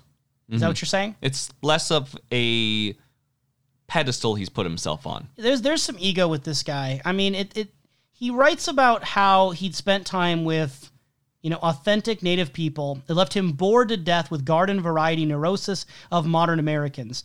It seems like he became so disillusioned with modern American small town life that he looked at people as more symptoms of a culture rather than as real people. And I think along with it, he thought he was smarter than everyone. I think he thought he was better than everyone. And it kind of makes me wonder, how much of the way Jacoby was acting in the show around other people was his real, genuine actions, or more of that trying to almost play around with people's responses. I think when he was talking to Cooper in the cemetery, telling Cooper he doesn't really care for these people, I think he was being honest. And that's the thing that's closest in tone to what this letter is that when he talked to Cooper at the cemetery. But I think that it also opens the door to a lot of his other behavior that we've in the past kind of looked at as questionable, is how much of that itself is an act. It's kind of weird, because it feels like the book in some ways is trying to make him more sympathetic. Jacoby admits his faults, but also it implies or outright states that in this version of events, Laura's 18 at the time where she first starts working with Jacoby or signing up for Jacoby, so she would be a legal adult, which makes a lot of the sexual innuendo still inappropriate from a professional capacity and still inappropriate from a lot of other elements of what she's going through. But it changes fundamentally, I think, the exact nature of what he's doing, because when we watched the show, you and I both kind of went back and forth without, I think, ever reaching a full answer, whether we believe Jacoby had in fact slept with Laura Palmer. And if so, again, she would have been a 17-year-old in the show's timeline, in the show's events. That would have meant that he was taking advantage of his client, who was also underage. And I find that to be the most damning of all the mistakes he's ever made. This version makes it seem like he loved Laura Palmer, but not in a sexual way. At least that's how I read it. And also, again, she's 18. But, I guess I'm curious, Professor, when you're reading this, how do you think Jacoby actually felt about Laura? I think that for now, this is the tone of one specific instance where he's looking back in mourning. Unfortunately, whenever, say, for example, if one is to vent inside their writings, I don't think that one thing is going to be too far compelled, depending on the person, I suppose, but how horny they were for them at the time. So as far as the action of just describing this individual who is now long gone, who he's seen the impact of the family, that time has now passed, if there was a sense of horniness behind it that was seen behind rubbing the tie, if you will, that's not in his head at the moment. Inside of his head at the moment, in the time of the writing of this, happens to be someone who is at a loss, someone who has known loss, and someone whose outlook on life has been shaken thanks to Laura Palmer and her involvement in his life. And upon that shaky foundation, he's able to find something that humbles him down from his overall stance of being this individual that sees things better than anyone else, that knows the overall what's the point matter of all these sort of situations going on out here, on how there's no way that he can actually fix these overall things because these issues are bigger than him and his singular appointments. Whatever has thrown him down and whatever he has tried to stand up and retaliate as just a form of screaming in the chaos has now quieted down into a bit of a murmur, and realizing what in turn his actions and his perspective has done to the world outside of him. I don't know if he's ever spoken about any other patient the way that he's spoken about Laura Palmer and the family that he's affected. So why Laura? That's the best question of all. Why Thanks. Laura? Thank you. I Why- really was proud of that one. Why Laura is a question that you can place literally in any point in Twin Peaks, for any character, for any motivation. Laura Palmer is emphasized, sure, in this prom queen I don't know status. if Catherine ever did anything because of Laura Palmer. I don't know. Catherine found out Laura Palmer died and didn't have any For reaction. anyone who says the word Laura Palmer from their lips, because I don't think that she's ever even mentioned the girl. No, Anyone that's that fair. has had Laura Palmer exit their lips, there's apparently been some sort of pull and give and take that may be the greater interest of whatever this lodge is. Why Laura Palmer for Dr. Jacoby likely is because she already was a person of influence to everyone outside So her. it's less to do with Jacoby and more to do with who Laura was. Yes. Because that's the question. It could also be both. I think it's probably both. But, is the effect because of who Laura was or who Jacoby was? Yeah, I think it's Laura having that effect on people that seems to be outside of her control. But then also I think it's in Jacoby speaking to someone. See, it's hard because, on one hand, I want to say it's speaking to someone from that younger mindset who isn't as entrapped by modern society. And because of Laura's disposition, whether he knew it factually or maybe just sensed it, she wasn't as reverent for the morals of her society. If anything, because of her associations with people like Ronette and Leo and Jacques, she seemed to run a lot counter to the sensibilities of her culture around her. Maybe he sensed that, but I also think, and this might be the most, is that maybe he sensed that she was a searcher, that she was looking for something the way he might have been looking for something. Because in Johnny, he worked with someone who was, again, younger in mentality and probably younger in age when he first started working with him, maybe. But then also someone who was outside of society. But I think the difference between Johnny maybe and Laura is that Johnny is content and at peace, outside of occasional emotional disruptions. Whereas Laura is someone who is lacking, who's searching, who's trying to figure things out. And maybe that's what stirs Jacoby in a way as well. But on the same token of that, people lacking and people searching, Jacoby's literally a psychiatrist. If there's one thing that I imagine would come up a few times, are people lacking and searching and likely seeking an answer by paying the psychiatrist. In the way that Laura is? In the way that Laura is? What way is Laura doing it? Spiritual. That's the only thing I could think about. I'm trying to figure out if there would be any reason why Laura would have that pull on him the way that other patients haven't, and that's the best I'm able to come up with other than her magnetism. Her spiritual magnetism, which I don't know, I find that less interesting than the psychological reasons. But I also want to note too that this is our first confirmation that the fact that Leland killed Laura and Maddie is official, that people in Twin Peaks would know that, because Jacoby writes about that very matter-of-factly, that the facts of the case are that he killed Laura and Maddie, and it's also public that there was that sexual abuse that he blames himself for not catching, for not noticing. And he also, because he had front row seat to it, he knows that Jacques was suffocated by Leland, but that charges were never pressed. Another one of those secrets that the law enforcement and order of society has not pushed.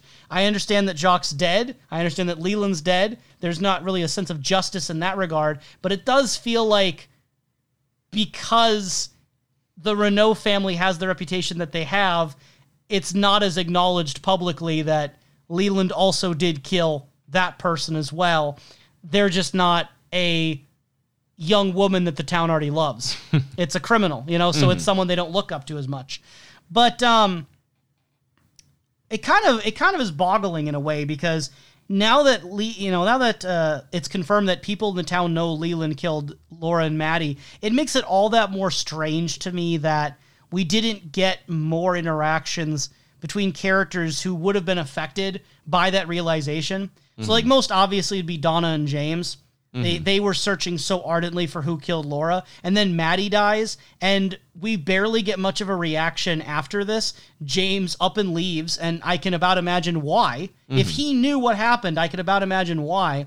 But I don't sense out of Donna a real understanding or confrontation with this reality that the killer was Leland, and she had literally been in Leland's house with him alone, like, the day Maddie got killed. Like, there was that moment where she could have been next. We don't ever see Donna wrestle with any guilt, any shock, any ramifications. And for that matter, we don't see anyone wrestle with it. Audrey doesn't seem to wrestle with it, despite the fact that her father was so close to Leland, and by proxy she was. And obviously Laura was close to her father too, and her father felt that way about her. So all these characters who we never saw react, they presumably, if we take this book to be canon, and just logically it makes sense it would be that way, it was public knowledge that Leland was the killer, but we didn't see hardly anyone talk about it, react about it, heal from it. My question for you, Professor, do you think that was on purpose, that the writers were trying to make a statement about grief that no one talks about it? Or do you think, like, they just didn't know what to do and straight up didn't do it? I had for the latter more than the former. Though with the former, there is something compelling to come from the nature of Twin Peaks that is discussed throughout the media itself. People such as Truman overall making commentary of the darkness out there that they have to fend for themselves, but at the same time the constant actions of just trying to keep this overall calm status quo and just focus on the better things before some Dale Cooper messes things up. This is something that we've spoken about time and time again, and to have literally the town react this way, because the more that they can end up falling into this, the more that they can end up sinking into the end of grief, I would say that it complicates things even more for that end of Laura Palmer, that wanting desperately to just move past it and just desperately want to try to claw their way back to that Twin Peaks that they remember. Like, forgetting about that, there's something compelling there. But do I truly actually believe that there just wasn't an answer during the point of production on how much they want to lean into that, or what scenes would actually work out with that, as opposed to what others might interact and just have a harder time with? With the soap opera nature, sure, we can have something very dramatic and overall strange and exciting happening off into this corner. But given the rest of season 2 got sillier right after that point. It got sillier, but also the tone of an absolute grief. We've seen it in small pockets, but not to the extent that I think would be appropriate for something such as a tragedy caused by Leland Palmer that was this heavy. It's one thing to show supernatural demon possession murder on television, let alone, I think, the different reality of trying to portray long-term healing from trauma in a real grounded way. Yes. I don't think the show knew what to do with that. And to be fair, I don't know if any show on television was equipped to handle that kind of subject matter at the time. It just wasn't done very much. And I do think it's a weakness of the show in a certain respect. I think it's a flaw of the show that characters like Sarah Palmer just got straight up ignored. And I think you mentioned before, and if not, I'm bringing it up out of my falsified memory here, that Jacoby as a character kind of got dropped a little bit too, that he was going to be investigating Laura Palmer his whole life, and then we never really heard much about him talk about Laura Palmer the rest of the show. Now we're getting a chance. But the show kind of didn't do much with Jacoby after that point. Not in a serious way. It's because it was the tone that was conveyed that was the expectation of the show. When someone says that they're going to be exploring something for the rest of their lives, that's going to be something in which you would imagine they would have some physical involvement as investigations are continuing, where someone is going to be digging and snooping into things. Well, the more subtle and the more, I would say, truer nature of struggling with something and looking into it for the rest of their lives is more of the internal look, the internal investigation, the internal what does this mean? And that processes. I think that whenever this paper was released, given, what have you, that this was a point of Jacoby trying to meet with those battles through those overall conflicts that may very well continue to haunt him until he draws no more breath. But at the very least, this is the conflict that I think was the truth behind Jacoby's statement to Agent Cooper, where he's going to keep trying to work these things out and these emotions, though it's probably never going to end. Mm-hmm. I don't think it's purposeful that the show ignored a lot of the trauma and grief. I think especially Donna's the most egregious case in the sense that after presumably learning that Leland had killed Laura and Maddie, Donna's next storyline, was her involvement with trying to figure out who her father was between Ben and Dr. Hayward. And it's such a soap opera like plot line where I'm like, what happened to Donna's emotional response? Again, Harold just died. Like, so many things that happened to Donna that I could understand the argument that she suppressed it all and that's why it's not brought up. But I don't think that the show put the work in to convince me that's what the purpose of her silence was. It just felt like Donna kind of went on pause for a little bit and then resumed with the storyline. I mean, we've seen like some of her antics with her father, if you will. That's more so just kind of like I would say Twin Peaksian accepting, if you will, that maybe that carries off, or maybe those are just involved scenes. I think we have to do the heavy lifting. We got to do some of the heavy lifting, but is it impossible for me to believe that? No. But at the same time, like what we see by Donna by the end of that, though, with everything boiling over, like it matches for at least the context for the final episode where everything just pops. I think a useful thought experiment is to think about the characters who knew Laura or were connected in some way to Leland and how their lives are affected after the killer's revealed and Leland dies. Because, again, the show doesn't make it clear that everyone knows Leland's the killer. But if we go by this book, it is public knowledge. I think someone like Ben, his transformation's pretty interesting because with Ben, we're led to believe that his Civil War arc was largely as response to what happened with the mill and with Catherine and maybe even a little bit with Audrey. Obviously, she had been kidnapped recently by Renault's and there was a whole plot line there. Mm-hmm. But all of those things are enough to break a person, absolutely. But then you add on to the situations that were going on with the mill and with Audrey, the additional weight that presumably right around the time that Ben got out of jail, he would have been confronted with the reality that the man that he had worked with for years had been a murderer who had assaulted his own daughter for years. And Ben, someone who keeps a photo of Laura always around his desk, having a clear connection to Laura, what that would have done to his psychology to know that Leland was the killer. What that would have done to him, specifically, after almost losing Audrey in the way that it happened with Renault.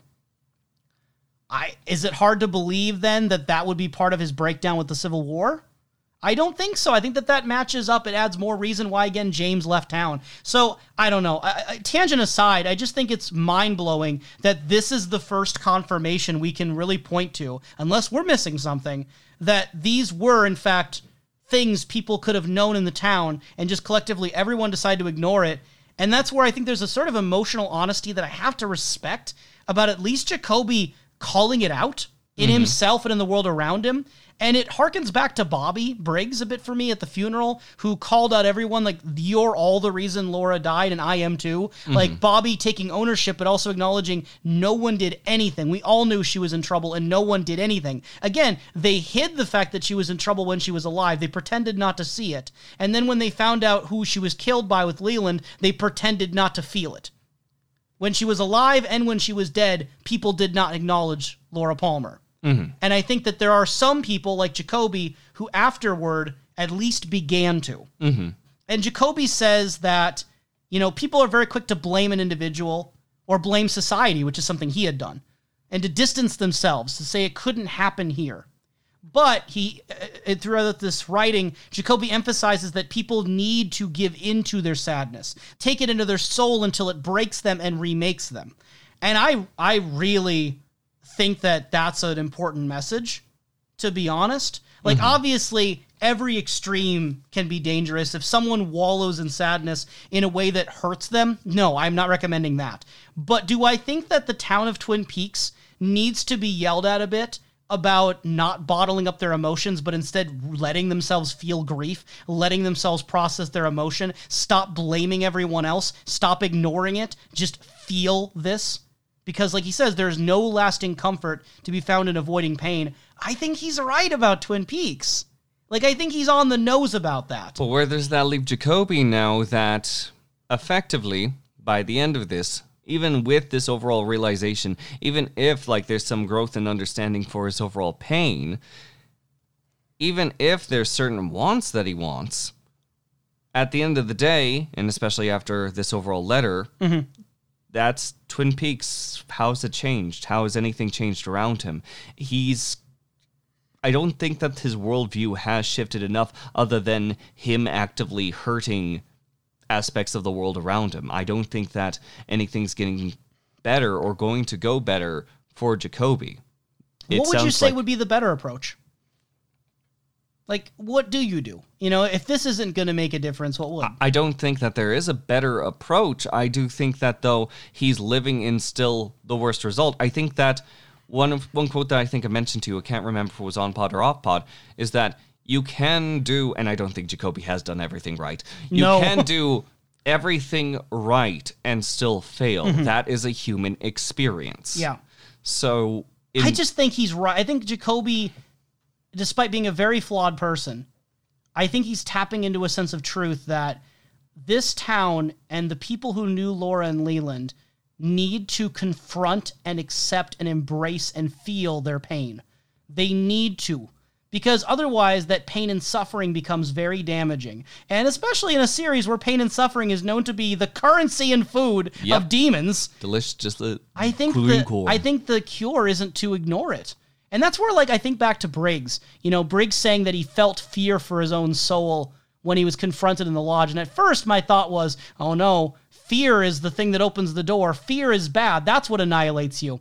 But I just take a step back and I'm like, no, because fear is human. I mean, it's rational to be afraid of that. I get that. It's whether or not it consumes you or whether or not you are willing to face it honestly and openly. Or do you run? And then I think about Cooper in season 2. That dude be running. Cooper be running, panicking, unwilling to face it when it came down to it. Whereas I think Briggs did face it. Which, by those overall words and just like judging what the Black Lodge is in the broadest of terms, is it a question of, is it the intensity of both these emotions, or are the doors always open? I mean, fear and love are just human experiences. They are, and I think that they are involved with any sort of passionate response people have. So to say that these are things that open the door, if it's not the extreme and the lodge is just around us more, maybe it's just like worse as it gets more extreme. These are just the trials and tribulations that we must face, especially in the world that is corrupted around us. Good, though, that Jacoby did lose his license, because he definitely deserved to lose his license. Like, no regardless of how I might praise some of his ideas here, this is, in my opinion, the best form of Jacoby we've seen in terms of morality. This is a Jacoby that has some good points. He seems to be standing up for some good things. That doesn't immediately cleanse him of his sins. Oh, no. It doesn't one-to-one fit. But I do think, though, this is the best sign of hope we have for Jacoby, is that he is publicly acknowledging his flaws, publicly acknowledging where he thinks the evil is, but also not ignoring his own role, calling basically, hey, guys, if you think I should lose my license, do it. I understand. And acknowledging this within the scope of he's now burying his brother. He's at a time of low feeling, and he's not running from it. This is not a Jacoby in which we are seeing that is the completely redeemed and everything is better now, join our side, Vegeta. This is more so a Jacoby that we can close the book on. This is a Jacoby that has had time for himself, and though he has certain ambitions that if things go this way, he'll do that thing, at the end of the day, kind of facing these demons and writing it out is something that I think does much better than I've seen anything else do for Jacoby. at any point. Like, I think that this is a good final chapter. So with a lot of this talk about final chapters and ending notes, I am kind of curious.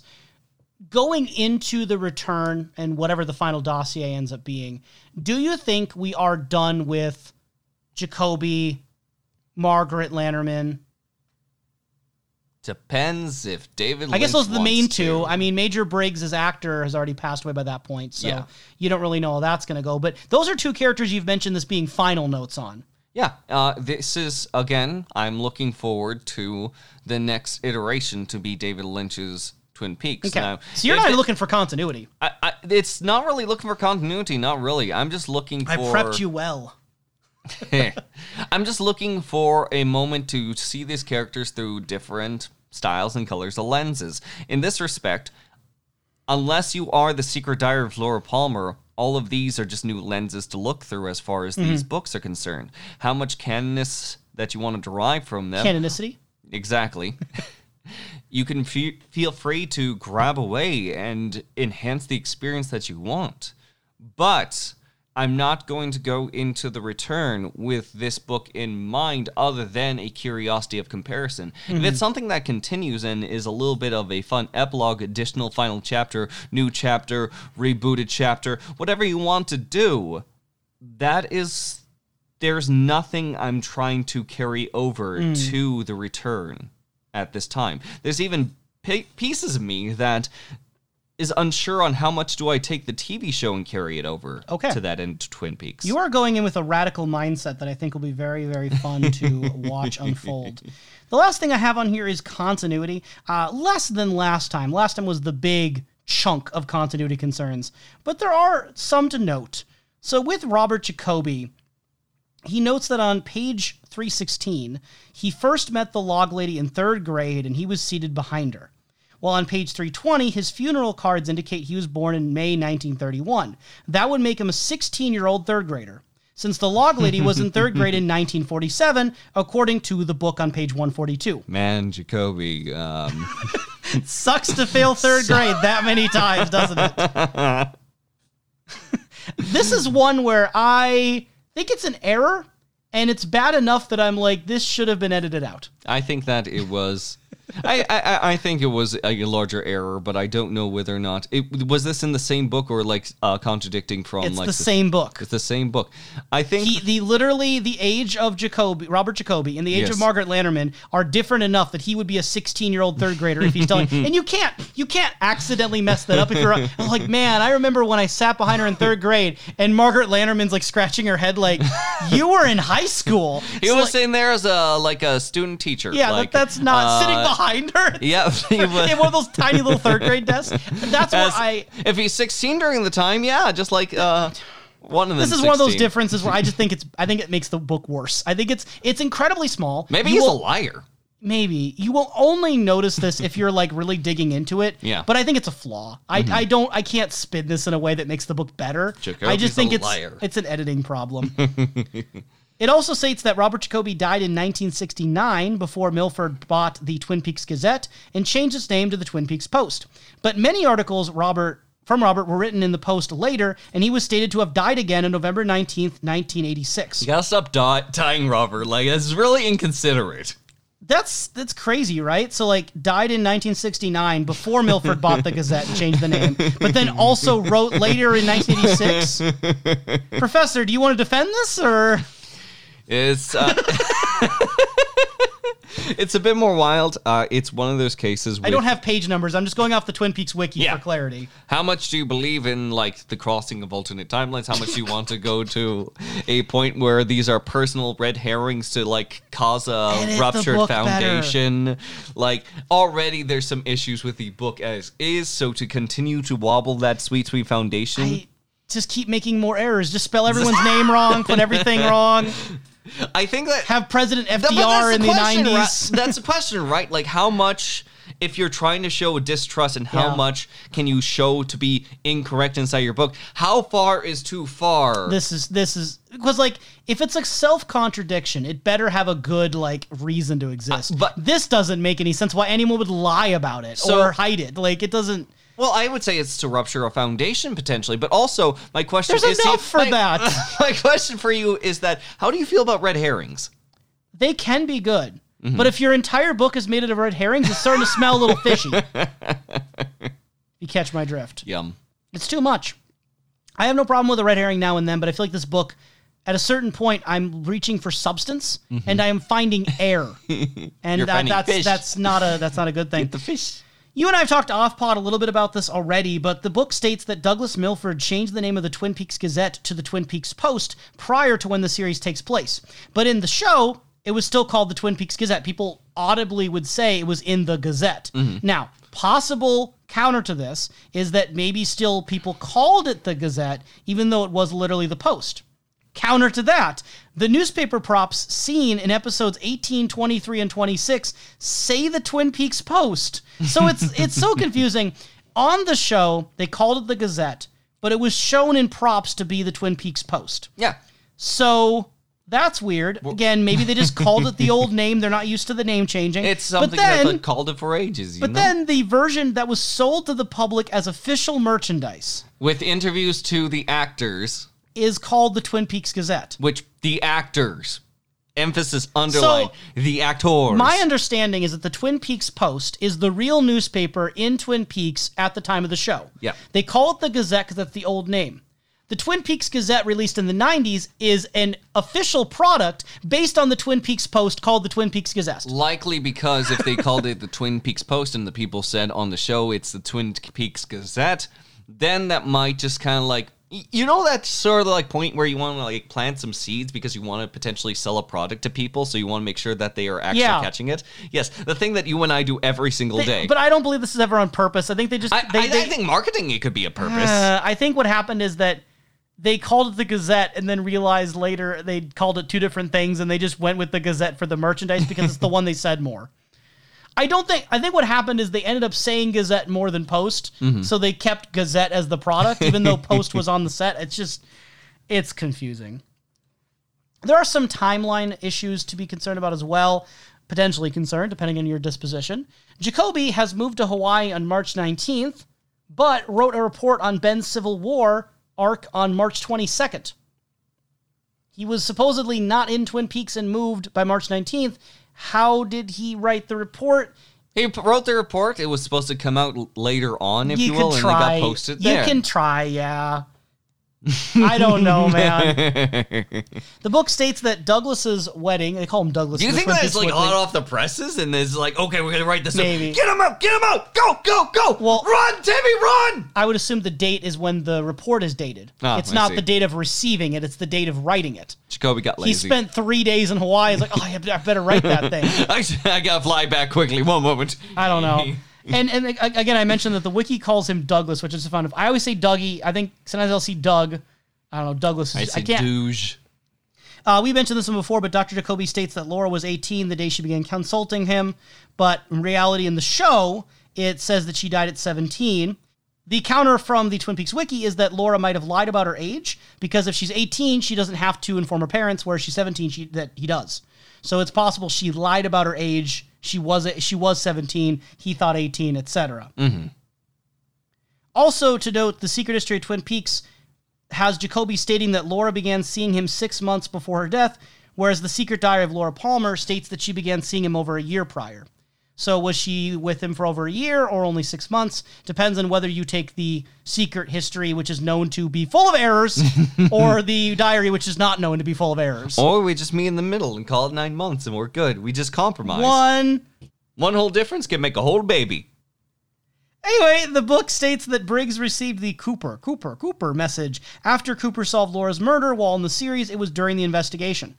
The counter-argument is that the message might have been detected on 2 different occasions. I find that to be a really lame answer. That's probably the best you could do, is be like, yeah, there's just 2 messages that say Cooper. But it's like, it's kind of weird, because yeah, the one that's described is verbatim the same one that happened during the investigation, not after the killer. That's a timeline one. To me, that's an error. I don't know if it was on purpose or not. I think it isn't. I think it's just a mistake. Very well. What do you think? No, I do agree. I do genuinely feel it's a mistake. I think he just got messed up on like when the Cooper thing happened. But anyway, last couple here relate to the archivist, or the archivist, or the archivist, or whatever you want to call him, a.k.a. Major Briggs, talks about Douglas Milford. Talks about Milford with contempt when recounting the events of the 1940s, but starting on the page where he begins to talk about himself within the first person, as noted by TP, he talks about Milford fondly.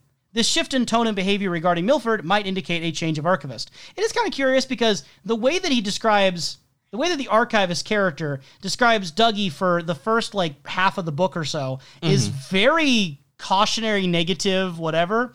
And then as it gets on, and again, that narrator change happens, again, Douglas is more of a positive figure. It does make you wonder, was Dougie writing those parts about himself and negatively because, one, negative self-esteem, aw, poor Dougie, or two, he was trying to distance himself, they'll never believe I'm the archivist, Douglas Milford, if I write about Douglas Milford negatively. I mean, I feel like a little, maybe not in the same chin-stroking manner of being yes, no one will realize, but more so, if you had to, work with a tactic, for one, when, Major Briggs is brought up from an archivist later on in the overall book, and Major Briggs is actually writing it, it's, inside of this little document, a quick way is just make a note of it and just keep moving on. The less you say, the less damning. But then the other end could be the contrarian end of feeling like you have an emotional stake on this individual, that you can say these aspects about them, directs more so of a narrative focus that could throw people off. In a positive way for a realm of secrecy he might have to be through. And honestly, as far as someone who might have a few things to say about himself, I think that Dougie does fit into that overall realm in the first place. So Dougie was a little self-critical at certain points, you think, to purposefully... I think he could use it as a means of purpose, but I also think that he's willing to just sort of write himself off as that. Fair enough.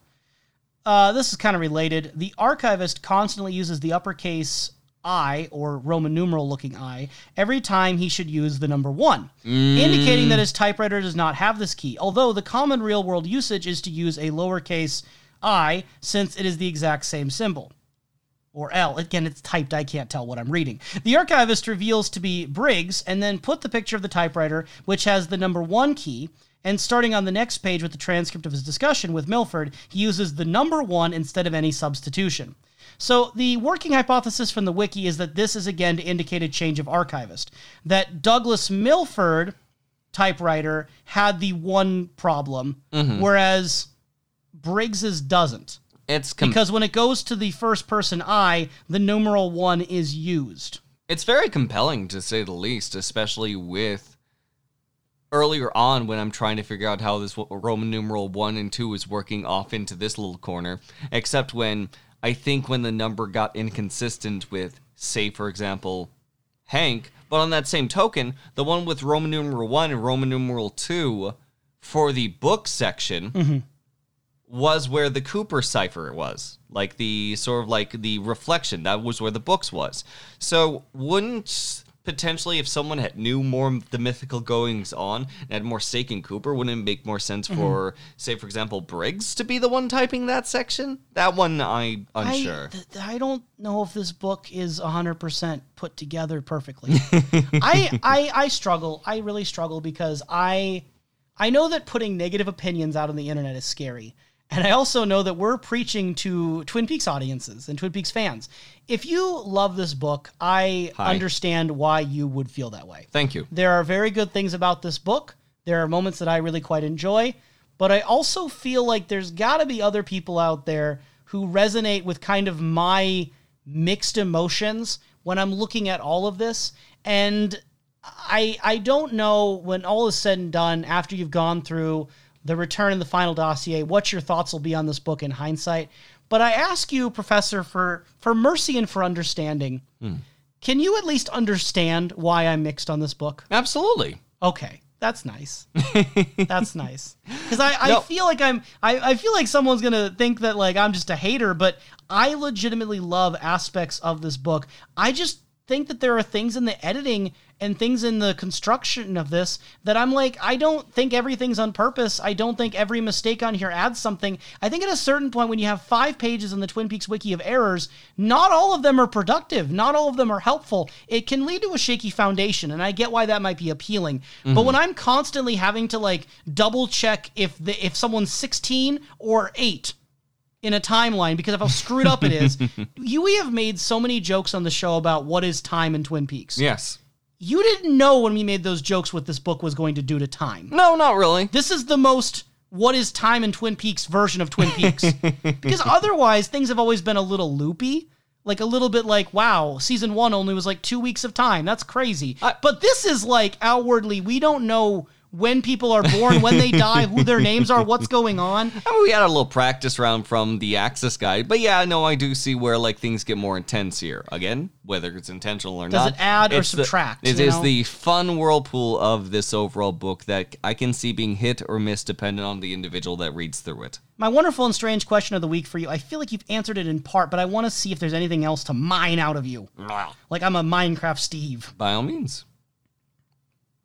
Now that you've read The Secret History of Twin Peaks, how has it affected your perspective going into The Return and going into the final dossier? Going into this overall realm we're about to, with everything that we're leaving behind, I feel that I'm able to gander the larger emotional tones of Twin Peaks and the possibilities of these stories. It's something in which, like, I have ideas of what I enjoy in the aspect of canon, but they still are very separate instances, which I would argue, like, despite the craziness of continuity, if we take away the idea of worrying too many things about dates or specifics of, like, where the character was here and there, the broad strokes are still very much apparent through The Secret History that I would be lying if I didn't say that I adored those broad strokes. They're the things that appeal so heavily to me, between these overall asides with Margaret Lanterman, between the confusion with overall Truman's brother that we never really see, between the curiosities that come from the environments wherever we're being flung into, whether it is within Twin Peaks or wherever it is where Meriwether Lewis may go. And by extension, with the other Twin Peaks books, like, each of them had something fun to add to the table. It led us to these larger discussions. It led us to some overall shenanigans inside the podcast to talk about things. It led us to some of the longest episodes we've ever done. But still time that I adore.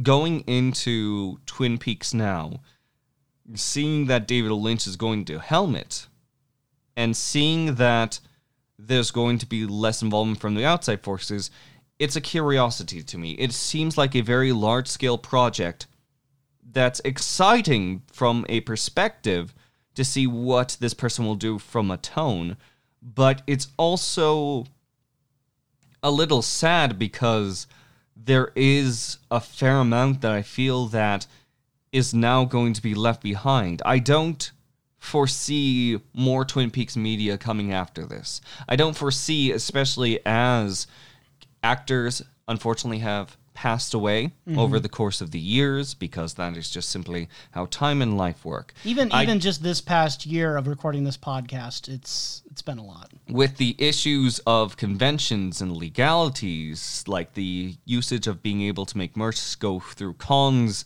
and so on, for the most part, a lot of Twin Peaks is leading to a conclusiveness that lives on in small ways through the people that are inspired to make their own works, that we see so many references to things such as The Red Room, to fan works that are overall taking on these independent perspectives that are, like, outright not being funded because otherwise that could be a potential legal nightmare, but still going forward with those passions. Though I am departing from Twin Peaks in a larger sense, and though there will be a bit of nostalgia, it still is almost comforting to know that a legacy still awaits in many shapes and forms. It may not even be us looking at anything such as those fan-created contents. I genuinely do believe Twin Peaks, for all it is, for how expansive it is, for how we've had people respond to our videos for the or podcast audio, either way, for how we've seen people engage through the media through things such as the special edition through Twin Peaks. It's legacy, it's siblings, it's life exists only as much as the log with the log lady. It's something where the voice echoes, the legend is remembered, there is a presence. And we can't help but hold on to the log, and I'm still going to hold on to that log because there is a comfort in that knowledge, in the knowing, in the journey we took along this way. Does that...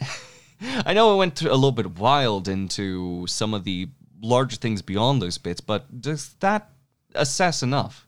Like, did that properly answer your question? To paraphrase the Beatles, boy, you're going to carry that wood a log time. There's a lyric where it says, I never give you my pillow. Where does that in the song?